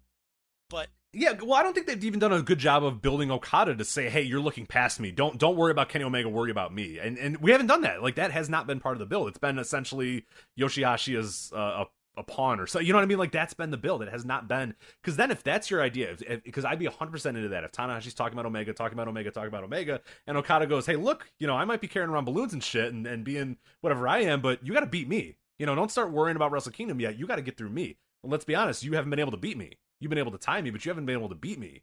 So that would have been an awesome build, but they haven't done that. You know what I mean? Like, that has not been part of the build. That has not been the central focus of the build at all. And that's, to me, how you would do it, and they haven't. So it's been very strange. I don't know. Yeah, it just sucks. It just sucks. It's this weird work shoot bullshit. It's in this case, it annoys me because they're not building the match that's in front of us, which is what they should be doing. But that'll be the Kobe Destruction show, the third and final of the Kobe show. You want to run down the card? Yeah, real quickly, some other stuff on here. Some notable matches. Kushida and Bushi, that's a semifinal match for the IWGP Junior Heavyweight Championship Tournament. You got LIJ, Naito, Sonata, and Evil versus Suzuki Gun, which is Minoru Suzuki, Zack Sabre Jr., and Taka Michinoku. You got Juice Robinson, David Finlay, and Toa Henare versus Jay White, Yoshihashi, and Will Ospreay. You have the Best Friends. This is a pretty fun match I'm looking forward to. Beretta and Chucky T, of course, against Killer Elite Squad. You got Taguchi Japan, which is Togi Makabe, Hanma, Taguchi, and Yoshida versus Tenkozi, Tenzan and Kojima, Yuji Nagata, and Manabu Nakanishi. Other tag match here, you got Jushin Liger and Tiger Mask versus Kanemaru and Desperado. Shota Umino and Ren Narita versus Yo and Sho. And then Yota's Shudu. I forget how to pronounce. How do you pronounce Yota's Suji? Is it just Suji? Suji? Okay, I always get that wrong. And then Yumura. Suji and Yumura. Yeah, Yumura. I only asked you to do this. You would botch those. Yeah, I get those guys. Yumura, I get right. There's too many U's in that. It's kind of a lot of vowels in the. You know what it is? Yeah, like I think Yumura should trade some vowels for Suji's consonants, and then their names would work exactly. better. Yeah, because right. It's like, who needs all those U's? Nobody needs that. But it's interesting. The Best Friends KS, they already had a match in Bipu, and it was very average. It wasn't very good. The wrestling again. The thing about that for me is I want to see if they trade wins here, or if KES just wins again and goes 3-0 on the tour, which would indicate to me a stronger, a push for them in terms of another title challenge. But if they trade wins and Best Friends wins, and it means they're really not doing anything with either one of them. And then, of course, the junior title tournament kicks off with Kushida and Bushi. So I expect Kushida to win that, and I think we'll get a Kushida Ospreay final. And I'd be okay, I guess, with either one of those guys winning it. But I think that's the final we'll get. It's the final I want, too, because those guys always have great matches together. What's so special about Hero Bread's soft, fluffy, and delicious breads, buns, and tortillas? Hero Bread serves up 0 to 1 grams of net carbs, 5 to 11 grams of protein, and high fiber in every delicious serving. Made with natural ingredients, Hero Bread supports gut health, promotes weight management, and helps maintain blood sugar. Hero also drops other limited edition ultra-low net carb goodies like rich flaky croissants and buttery brioche slider rolls. Head to hero.co to shop today.